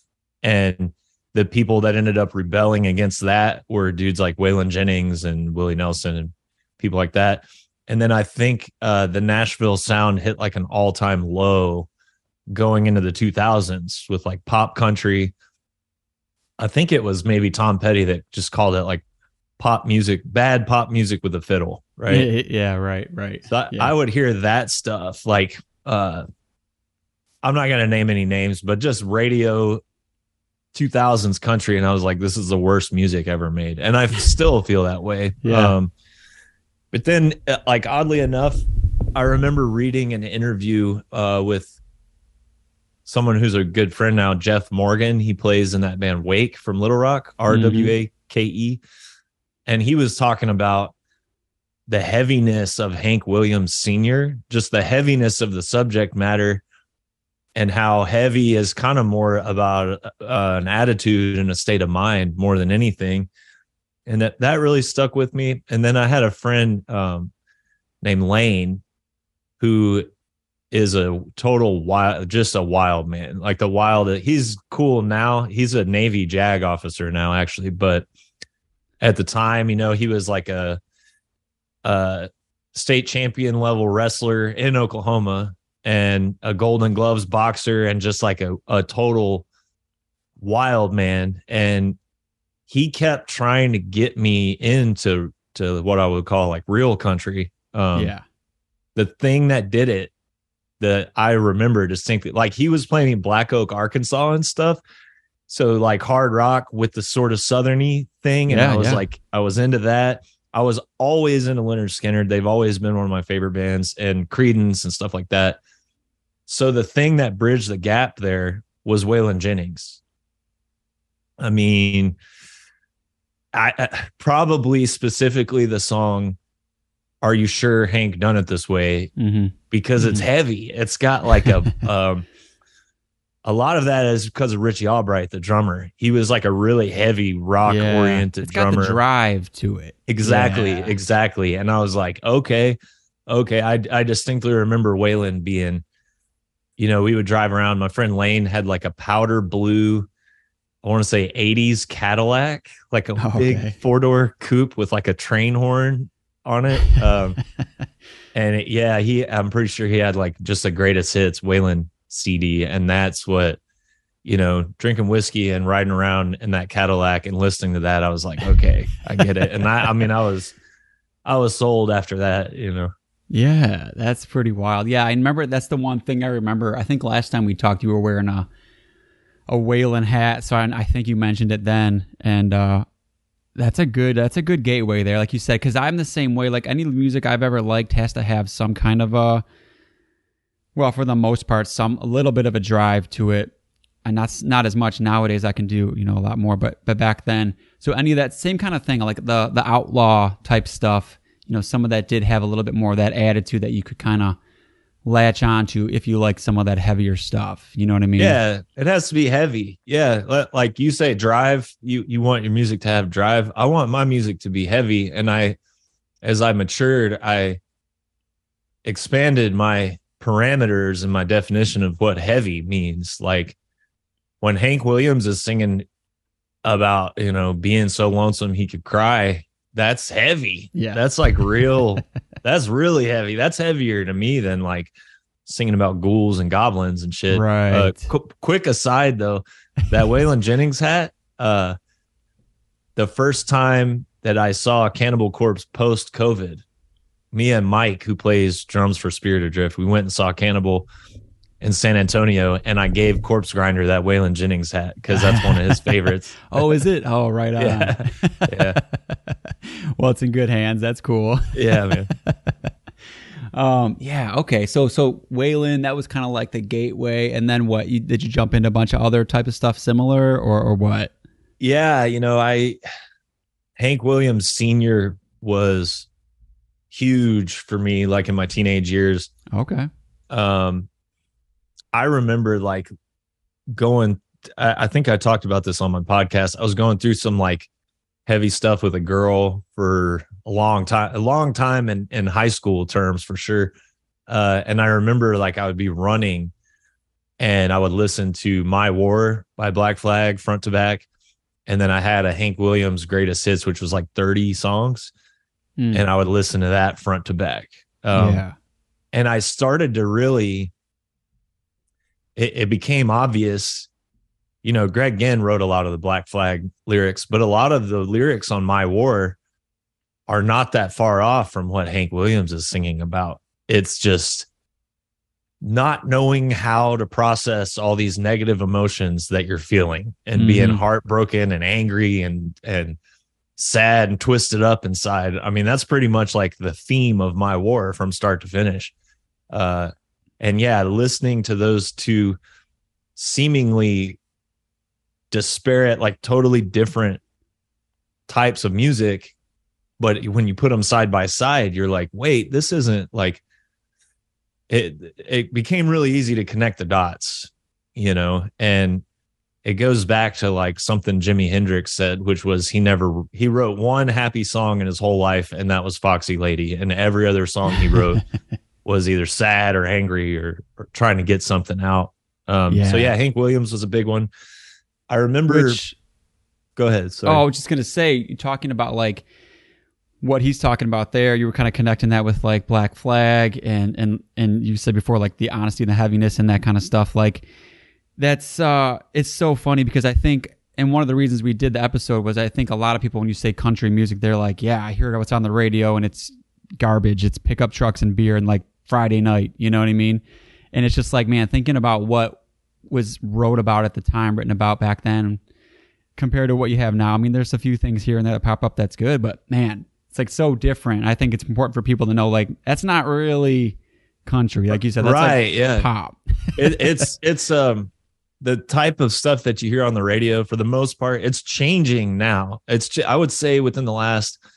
Since Sturgill Simpson came out, he just monumentally changed Nashville. But for the most part, that sort of overproduced Nashville stuff you hear on the radio, it is not art.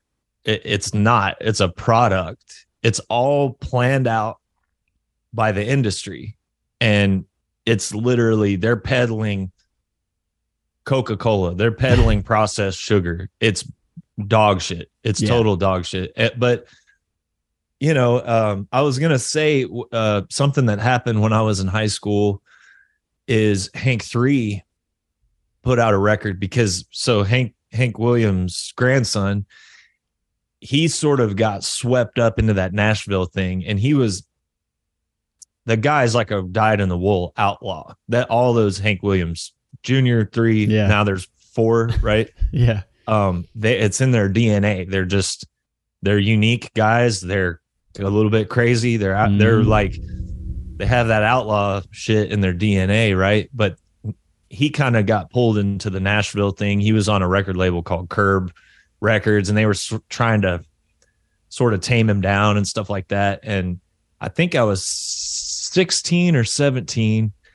and he put out this record called Straight to Hell, which was the first time that he was really able to do what he wanted to. And that record was like monumental. I didn't know anything. I've never heard about it, man. Oh my God. It's so good. Straight to Hell. I didn't know anything about cow punk at the time. I guess that's like a subgenre. It's like sort of punk rock, sort of country. I had no idea about that. But yeah, when that Hank 3 record came out, it's like one of the most. Oh, wait a minute. Yeah, I have heard this one. It's so good, dude. It's one of the most aggressive, in your face, like real raw country records. And I feel like when Sturgill Simpson hit, especially with that Meta Modern Sounds album, hell yeah. It's funny because all anybody sees in the industry, I was just talking to a band manager about this. All any of the industry guys see, whether it's agents or managers, they see numbers, man. They can talk all day about like, oh, I love the music you're making too. And I think some of them are sincere with that, but especially in a place like Nashville, they just see numbers. They don't really care about anything else. So when a guy like Sturgill Simpson comes in making real, honest, raw, different, artistic country music, and that blew up and did good numbers, of course the industry is going to shift around that. And you have a producer in Nashville named Dave Cobb. He's done a ton of stuff. He did the Sturgill stuff. I think he's produced Tyler Childers and Coulter Wall. And Jason Isbell. Yeah. Right. So you start hearing these records come out, even like Lainey Wilson, she's like mainstream basically at this point. She's got a song on a Dodge Ram commercial, but you hear these elements that you wouldn't hear in like the watered down radio country that I heard growing up. You hear like psychedelic sounding guitars and like rawness, like you would hear on like Redheaded Stranger by Willie Nelson. So there's definitely, I would say the Nashville thing is like in a little bit better shape than it has been probably in the past 20, 30 years. And I think Dave Cobb has a big hand in that, as does Sturgill, and obviously like Tyler Childers is giant now. Yeah. So it's good. Yeah. I mean, hell yeah. I wish that stuff was on the radio a little bit more. You know what I mean? That's breaking through to that is tough. But yeah, I mean, yeah, when Metamodern music came out, that was, that's still one of my favorite all times. You know what I mean? I was trying to come up with like a decade list, and I remember that was on there for like non-metal stuff. Or shit, even with metal, I mean, it doesn't really matter. I mean, put it with everything, you know what I mean? Southeastern by Isbell, you know. He's great. Purgatory by Childers. They're just huge. To me, you know, we'll look back on those and they'll be future, you know, classics. I got it. Absolute classics, man. And the first show actually that I saw after I got sober, this was 2015. I don't have the date in front of me, but I bet it was within the first month of getting sober when I'm first writing like the first 2 Spirit Adrift songs. I went and saw Sturgill Simpson twice in a row. One show was in Tucson, Arizona at the Rialto, and it was energy on 10. Like he came out, played the first song, and it was one of the most like rabid crowd responses I've ever heard. Last song, he was playing so hard. They were so pumped that he broke every string off of his guitar. Like just incredible. And then the next show, it was 2 nights later in Tucson, in Flagstaff up north. And it was a smaller venue. And he played the same set, but it was completely different. It was such a more reserved, subtle, quieter, emotional thing. And just like responding to the energy And both shows were equally awesome, but that Flagstaff one was just like, it was magical. It was so personal, up close, intimate. And he got done playing and people cleared out. And I was like, what's going on? And he's up there on stage, like wrapping cables and stuff. Oh, yeah. And I walked up to the front of the stage and put my fist out for a fist bump. And he just looked up and fist bumped me. And I swear to God, I had like a jolt of electricity go down my arm, like all the way to my heart. I swear. Dude's got something going on. Oh, yeah, dude. That's awesome. I didn't get to see him until it was a bigger venue. And it was still amazing. I mean, he was kind of jamming out a little bit more than I think he in the past. And it was great. I mean, I saw a similar experience was I saw Tyler Childers back. It was like the Purgatory tour. So it was still a small venue. And then it was like the next night or the next Saturday, I went and seen Coulter. And it was the same kind of thing. Tyler, it was just like super rowdy in a great way. And then I went and seen Coulter, and it was just, everyone was kind of like just in awe, just like taking in those stories, that voice. I mean, he wasn't really trying to do anything other than just stand up there and like just play those songs. But it was just like that special energy in the room, special moment. You could just, just that vibe. It was there. That's awesome. It was great. Yeah. Did Tyler still have, it was Purgatory tour, so he probably had long hair and a beard. Yeah. It was right around that time. he had like the 1,000-yard stare at that point. He was going through something, man. Yeah. I know. But anyway, so those are some of those newer ones. What were some other big, like, country's weird, especially the older stuff as far as like talking about full albums sometimes, because it's like, especially if I came into country later, and you've already got 50 to 100 albums by like, I mean, how many does Willie Nelson have? How many does, you know what I'm saying? They all have. I got like 60 Waylon Jennings records. That's the most of any artist that I own. Yeah. is Waylon for sure. Like for Waylon, I like my favorites, and I don't know a lot of them. Obviously the hits, and then like old Waylon, and Good Night something. What am I thinking of here? Yeah, so it's an early one. I feel like he's the same as any artist, is that there's a period where they're at their peak. Yeah. And anything between that period. So for Pink Floyd, for example, for me, it would be like the Metal album through Animals. Or like they just couldn't miss, And Waylon, I think it probably started somewhere around Honky Tonk Heroes.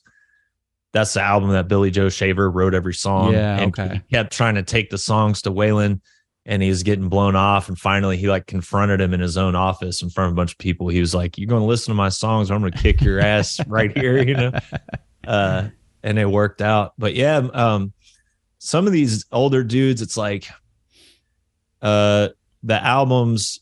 The way that it worked is they would only really try to have one hit and then just put out a whole album, and maybe the other 9 songs aren't as good. Right. But I think Waylon was immune to that for the most part. Almost all of his albums are solid start to finish. I love Dreaming My Dreams by Waylon. That's what I was looking for. Yeah. That one, Honky Tonk Heroes, Dreaming My Dreams. And then you have the classic, the greatest hits with like the foil cover with the cigarette hanging out of his mouth. Yeah. I mean, David Allan Coe too. Before I get canceled, we all know he has sketchy, crazy, off the wall shit, and his said son, the same thing on our episode. yeah, his son wrote a great thing about it on Facebook. His son thoroughly dislikes him, but he wrote a great thing about it. I'm not going to get into all that shit, but he's got 2 records that are just insane. It came out within a year of each other. Long Haired Redneck's one of them. That just like, he's just such a good songwriter. He's such a good songwriter. Whatever you think about him outside of that, like, and I saw David Allan Coe when I was in high school. Me and my friend Lane, who I talked about, we drove through a damn tornado to go see this guy. Yeah. And it is the worst show I've ever seen in my life. Really? Worse than any like middle school talent show. Or? His kid claims that he was on acid the whole time he was in the band, literally every day. Yeah.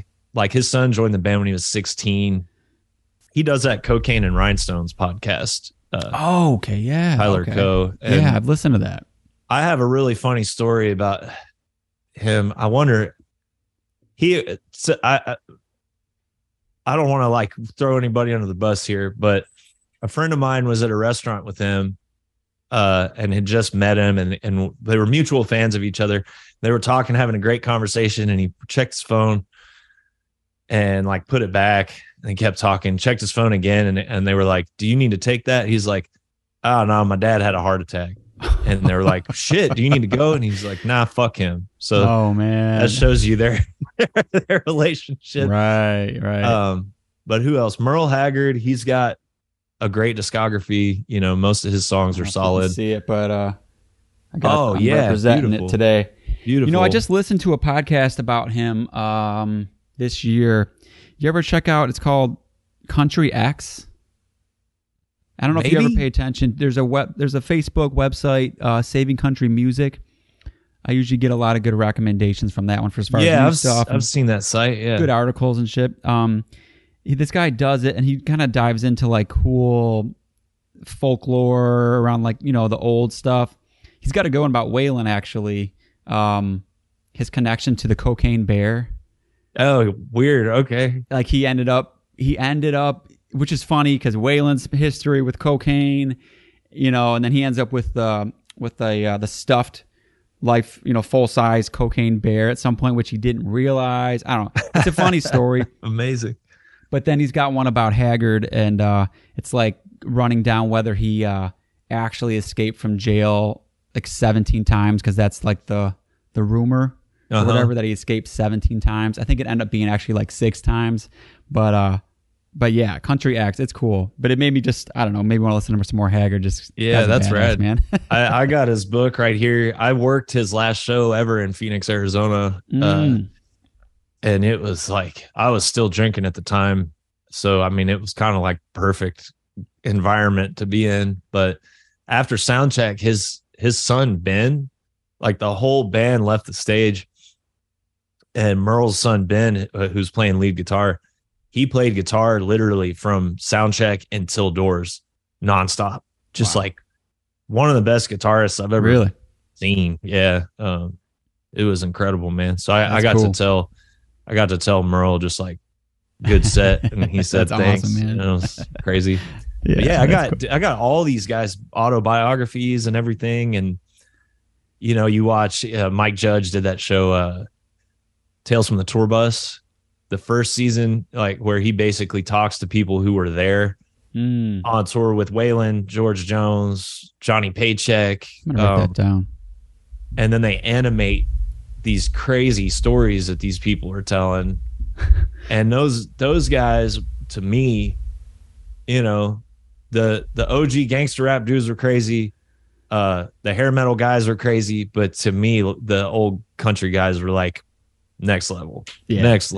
Just like didn't care. Oh man, I know. Yeah, some of the stuff I forget. Sometimes I forget, but it's like, I mean, like the old Waylon stories. Like, what was the one where he was like had the drug bust? Were they recording an album? Yeah. And he got busted with or I don't think he got busted, but he had a ton of cocaine on him, or yeah, they pulled a whole like look over here distraction routine on the DEA in the middle of the studio, and he snuck off and or somebody snuck off with a big old bag and flushed it down the toilet while the feds were in the control room. They were pretending, I think, to like be really hyper focused on a vocal take and going back and forth just as a total distraction. Yeah. So that somebody could like kick one bag. I think they kicked into a hole between like the wall and the floorboards. And then they flushed another one, and the feds heard the toilet flush. And Waylon was like, well, I guess you guys are shit out of luck or something. But then while the court case was still pending, he tracked that song, Don't You Think This Outlaw Bit's Done Got Out of Hand, where he literally tells the story about flushing cocaine while the feds are there. But because they didn't have any physical evidence, and because he's Waylon Jennings, you know, pretty sure he pretty much got off with that, you know. Yeah. That's so funny. That's so cool, though. That's another thing I love. Like, someone like him, and I know country is different, you know, you don't always sing your own songs and things like that. That's just like the tradition in country. But like guys like Haggard, where he was like writing most of his own shit, at least early on, and someone like him who's like, that guy's been in jail. He's writing these lyrics, and, you know, I don't know what, you know, every song and what's fully real and what's not, but these guys have those like actual life experience to draw from, you know, which is something I think a lot of people respect from metal or any music where it's authentic and not just like 5 people writing it in a room or whatever. So I think it's just like another connection where it's like that draws me to it. You know what I mean? Especially dudes who are like really lived it. Yeah, it's real, man. And I like old school like gangster rap for the same reason. Yeah. You know, like 3 6 Mafia, you listen to that and you're like, wow, you know, and you believe them. Same deal. Yeah, hell yeah. What about you mentioned Willie? That's another big favorite one of mine is him, and then the album he did with Waylon and Willie. I mean, that's just like that's a great one too. I got that as well. WW2 is not as good. But the first one, it's kind of got a leathery type embossed cover on it. And yeah, Chris Christopherson wrote almost everything on that. And what's the song? Take back the weed, take back the whiskey, baby. Yeah. Take back the pills, take back the cocaine too. Your love is all that I'm after. I can get it off on you. I mean, that's genius. It's genius. And they got a song about how every country song is pretty much the same song. And you know, let's settle down. Like, don't ever cuss that fiddle unless you want that fiddle out of tune. That player there in trouble ain't nothing but another side of you. And they talk about like, all right, chill out. Let's just keep stealing each other's songs and everything's fine. Yeah. You know, and it's fun, man. It's very self-aware, that whole album. You know? Right. But it's got like real serious stuff on it too about the Vietnam War and all that. And Chris was in a unique position to talk about that because he had been there and done that. And I don't know if this is true, but there was some story about like being in an awards show and Toby Keith told Chris Christopherson like, hey, why don't you lay off the hippie shit tonight or something? And he really put him in a chokehold and put him up against the wall and was like, until you've gone overseas and watched people die and you fight for this country, you don't tell me what the fuck to do, boy. You know? Oh, that's funny. I got to look that up, man. I hope that's true. Who knows if that's true, but yeah, I hope it is. That's awesome. Any other like big albums you would point someone to? Like let's say someone's into metal and they're like, okay, I'm going to check something out. We mentioned a couple good Waylon ones. Would you say like just do the greatest hits, or would you say like go with an album? Or a couple good albums anyways. If you're into metal, I would say start with Straight to Hell by Hank 3. I think came out in 04 or 05. Start there. Because that's a pretty obvious way to bridge the gap between the aggression of metal and the country stuff. Yeah. So I would start there, Straight to Hell. For Waylon, yeah, I probably would go with that Greatest Hits first, or maybe Honky Tonk Heroes, because that one's pretty aggressive musically, right? As far as country goes. George Jones, like old George Jones, just because it's real raw. And yeah, he has a record called Alone Again, and every song is just about him being a piece of shit, basically. There's a guy with stories too. Yeah. Merle Haggard, there's a Merle Haggard record called Serving 190 Proof that has like Thin Lizzy harmonies on it. So that's a good one. Yeah.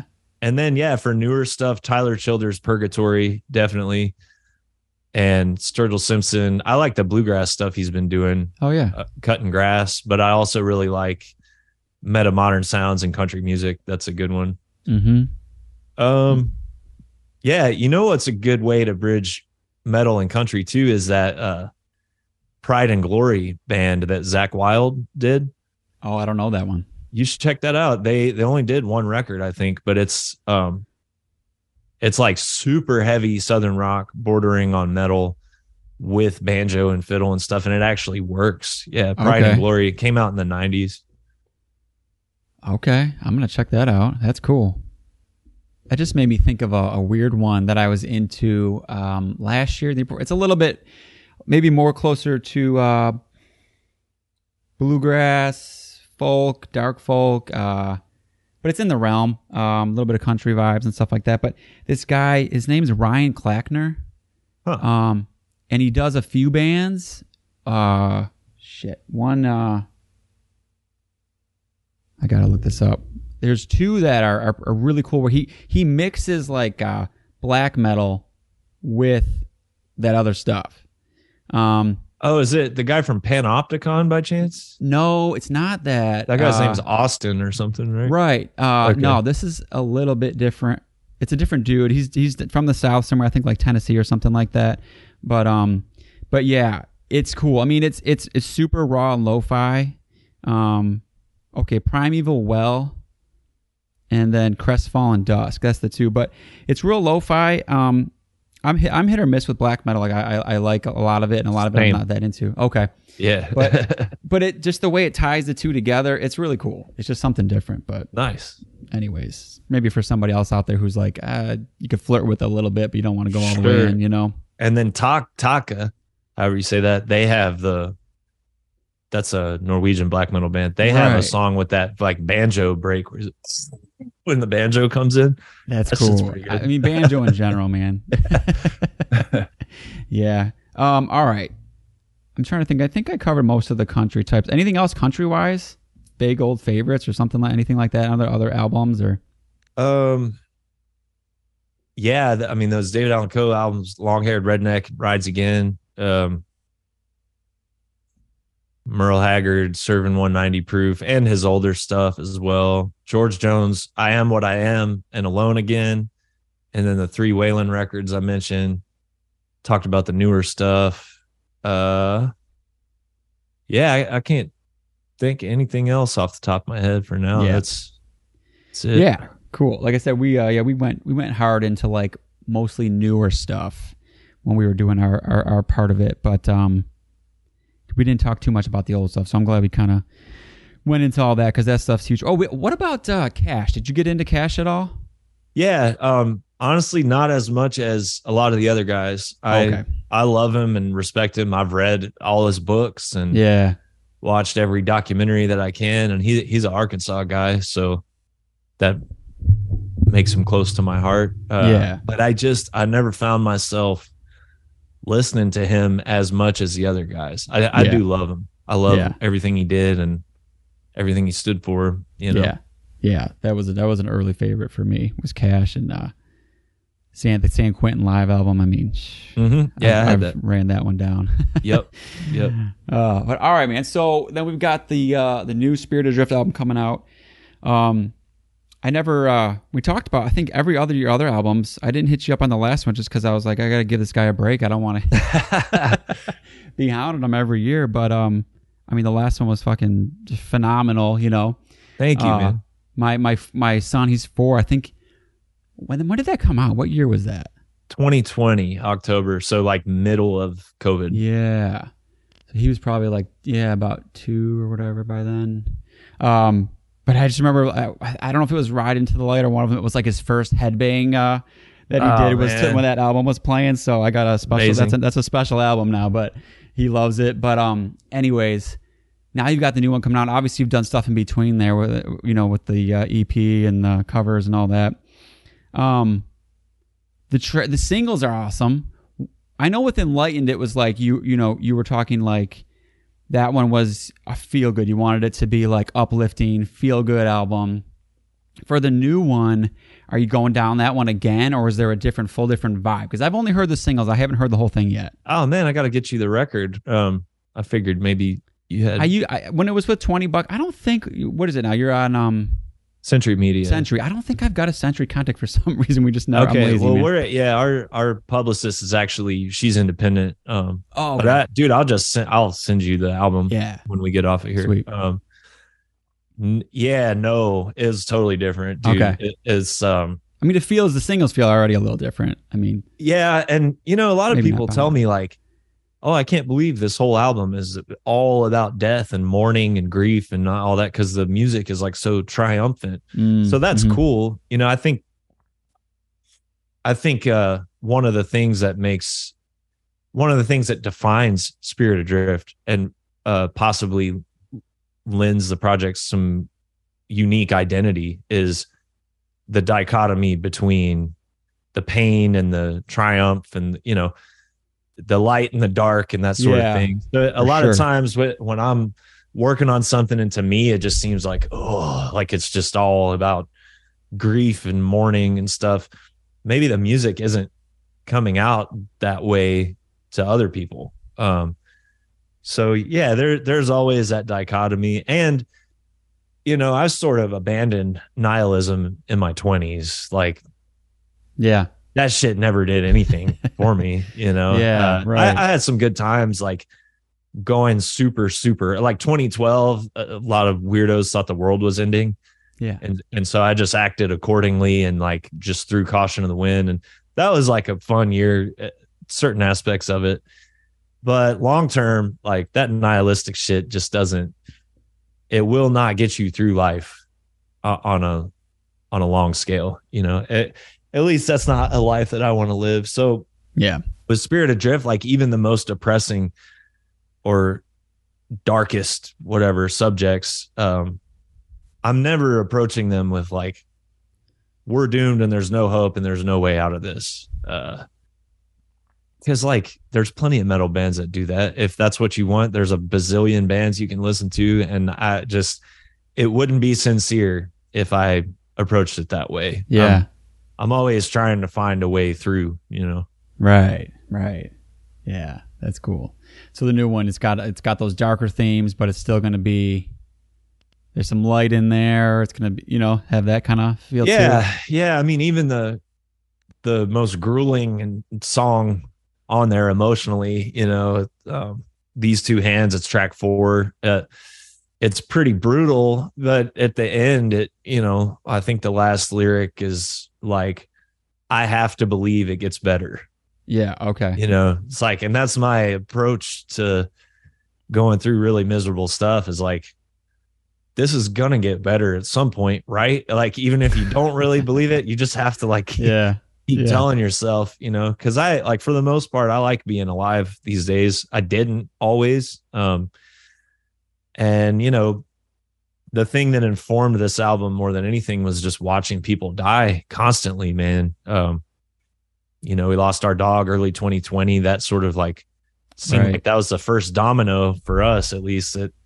It was just like, you know, mostly friends and bands are in the touring industry. And I know a lot of people died from COVID.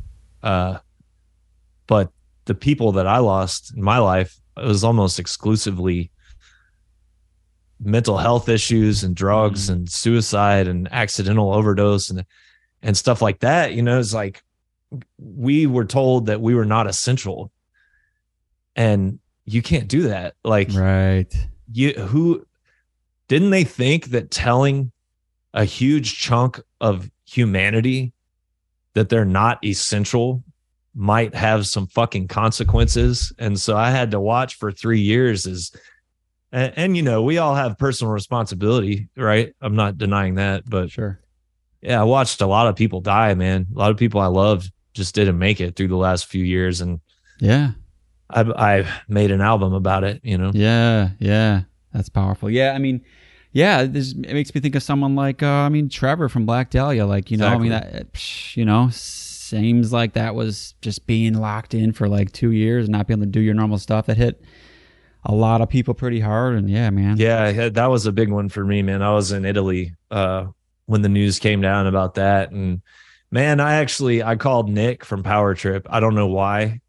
We were at a venue called Bloom in Italy, and Nirvana, Kurt wrote the song In Bloom about that venue, apparently being in bloom, right?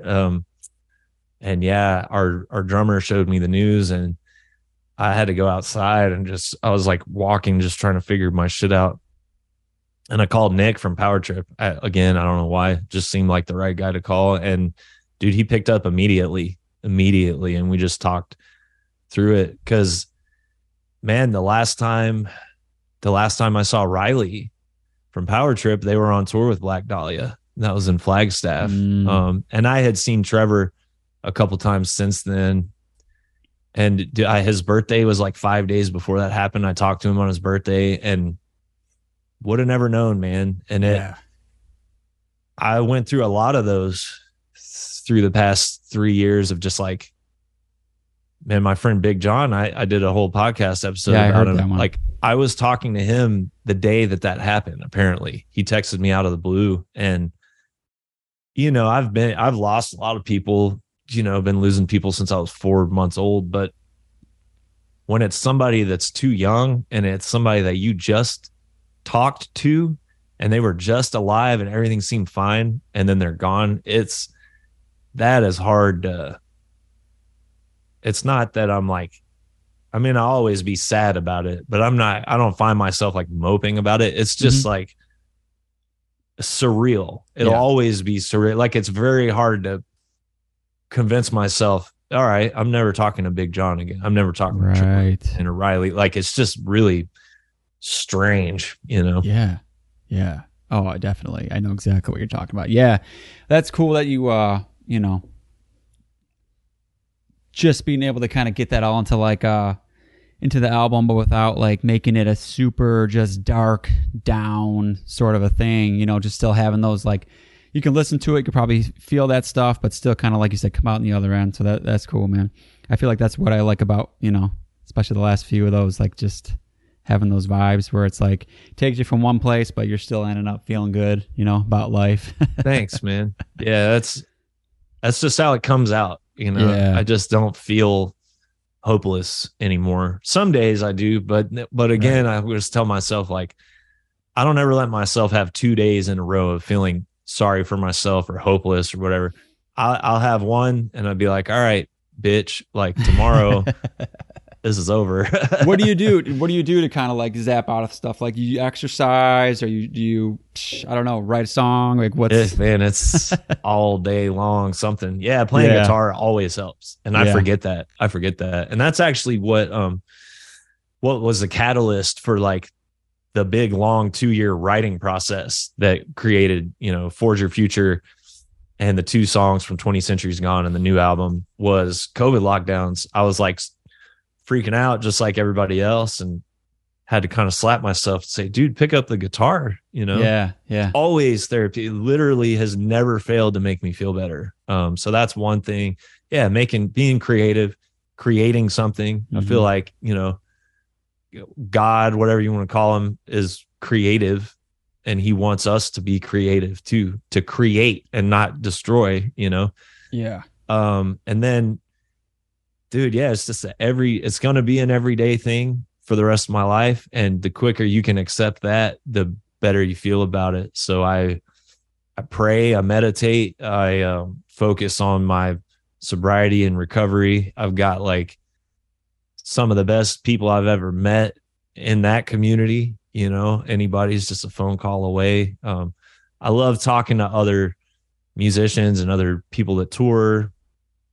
We're out here on 11 something acres in the middle of nowhere in Texas, and going outside is just like, so obvious, but for not to a lot of people, man. Yeah. And we like have this internal urge to resist that sometimes. And I think COVID, I don't know, man. I don't want to go off and say some weird QAnon shit, but I don't know. I feel like we're being conditioned to want to sit and stare at screens and not go outside and not talk to our neighbor and not see what we have in common with the people out there. You know, that's important. That's all important.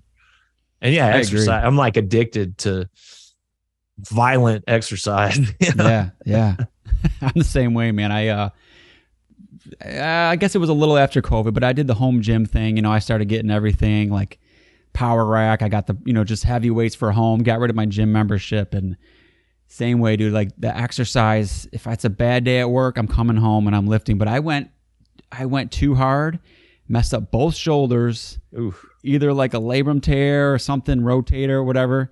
So I've been having to like not do any heavy weights, just do like rehab for it, you know, basically. I'm in the same boat, man. Are you? Yeah. I've destroyed my left shoulder years ago and just never did anything about it. So it's okay now, but I have the L5S1 disc is the most commonly injured disc, or the one that most commonly needs surgery. And it's been an issue for me for a while. And I think it's mostly from touring, like lifting stuff. You never have enough room to lift the right way, whether you're in the trailer or some hallway that's like overpacked, or backstage getting around people. So it's been screwed up for years. But the last time I injured it was like, I thought it was like done. I thought I'm like borderline paralyzed from the waist down, or I have to get surgery or something. And fortunately, I've been doing physical therapy and been on medication and steroids and shit. I saved my steroids for the European tour. Oh, yeah. So that I could just get fully kick everybody's ass, you know? Oh yeah. But no, I'm doing physical therapy. I just got discharged yesterday, actually. So I'm just doing shit at home now, trying to get myself right for tour. Do you ever like hang just from like a bar? You ever do any of that? Yeah. Okay. It's good. I do occupational therapy is my main job. Similar to physical therapy or whatever. So I've been trying to just rehab it myself, get the shoulders back, which it's working. So I'm hoping I'm going to be picking up the weights again soon. Keep at it, man. It sucks. It's not fun. It's been driving me nuts because, like you said, you have those certain things that give you that release, that just kind of lift your mood. And working out's always been one. Shooting a bow is another one, and I haven't been able to do that, but anyways, enough of that. But yeah, man, so I feel that being outside, any of that kind of stuff. What about, I think last time we talked, we were talking about things that like, I want to say like inspire you a little bit that weren't music. Like I feel like books, there was a lot of like bigger books you were talking about at the time. I want to say like we talked about Goggins and I don't know. I forget what else you were mentioning, but I remember some inspirational books. Anything this year or recently, or maybe it was inspired in the album, or maybe just recently that have been big for you? Yeah, I read Rick Rubin's book. The album was already finished by then, and it's all just kind of reaffirming beliefs and knowledge that I've already feel like I've kind of gathered. But that was good. I like Rick Rubin. I just actually ordered Quincy Jones' book as well. He has a book about the creative process, and Quincy Jones to me is the best record producer ever. So I'm excited to read that. Yeah, man, I just try to like stay open to anything, whether it's filmmakers. I'm not so much into. There's certain art forms I'm less interested in, like not really into musicals or opera or that sort of thing. But I like artwork. I like painting and stuff like that.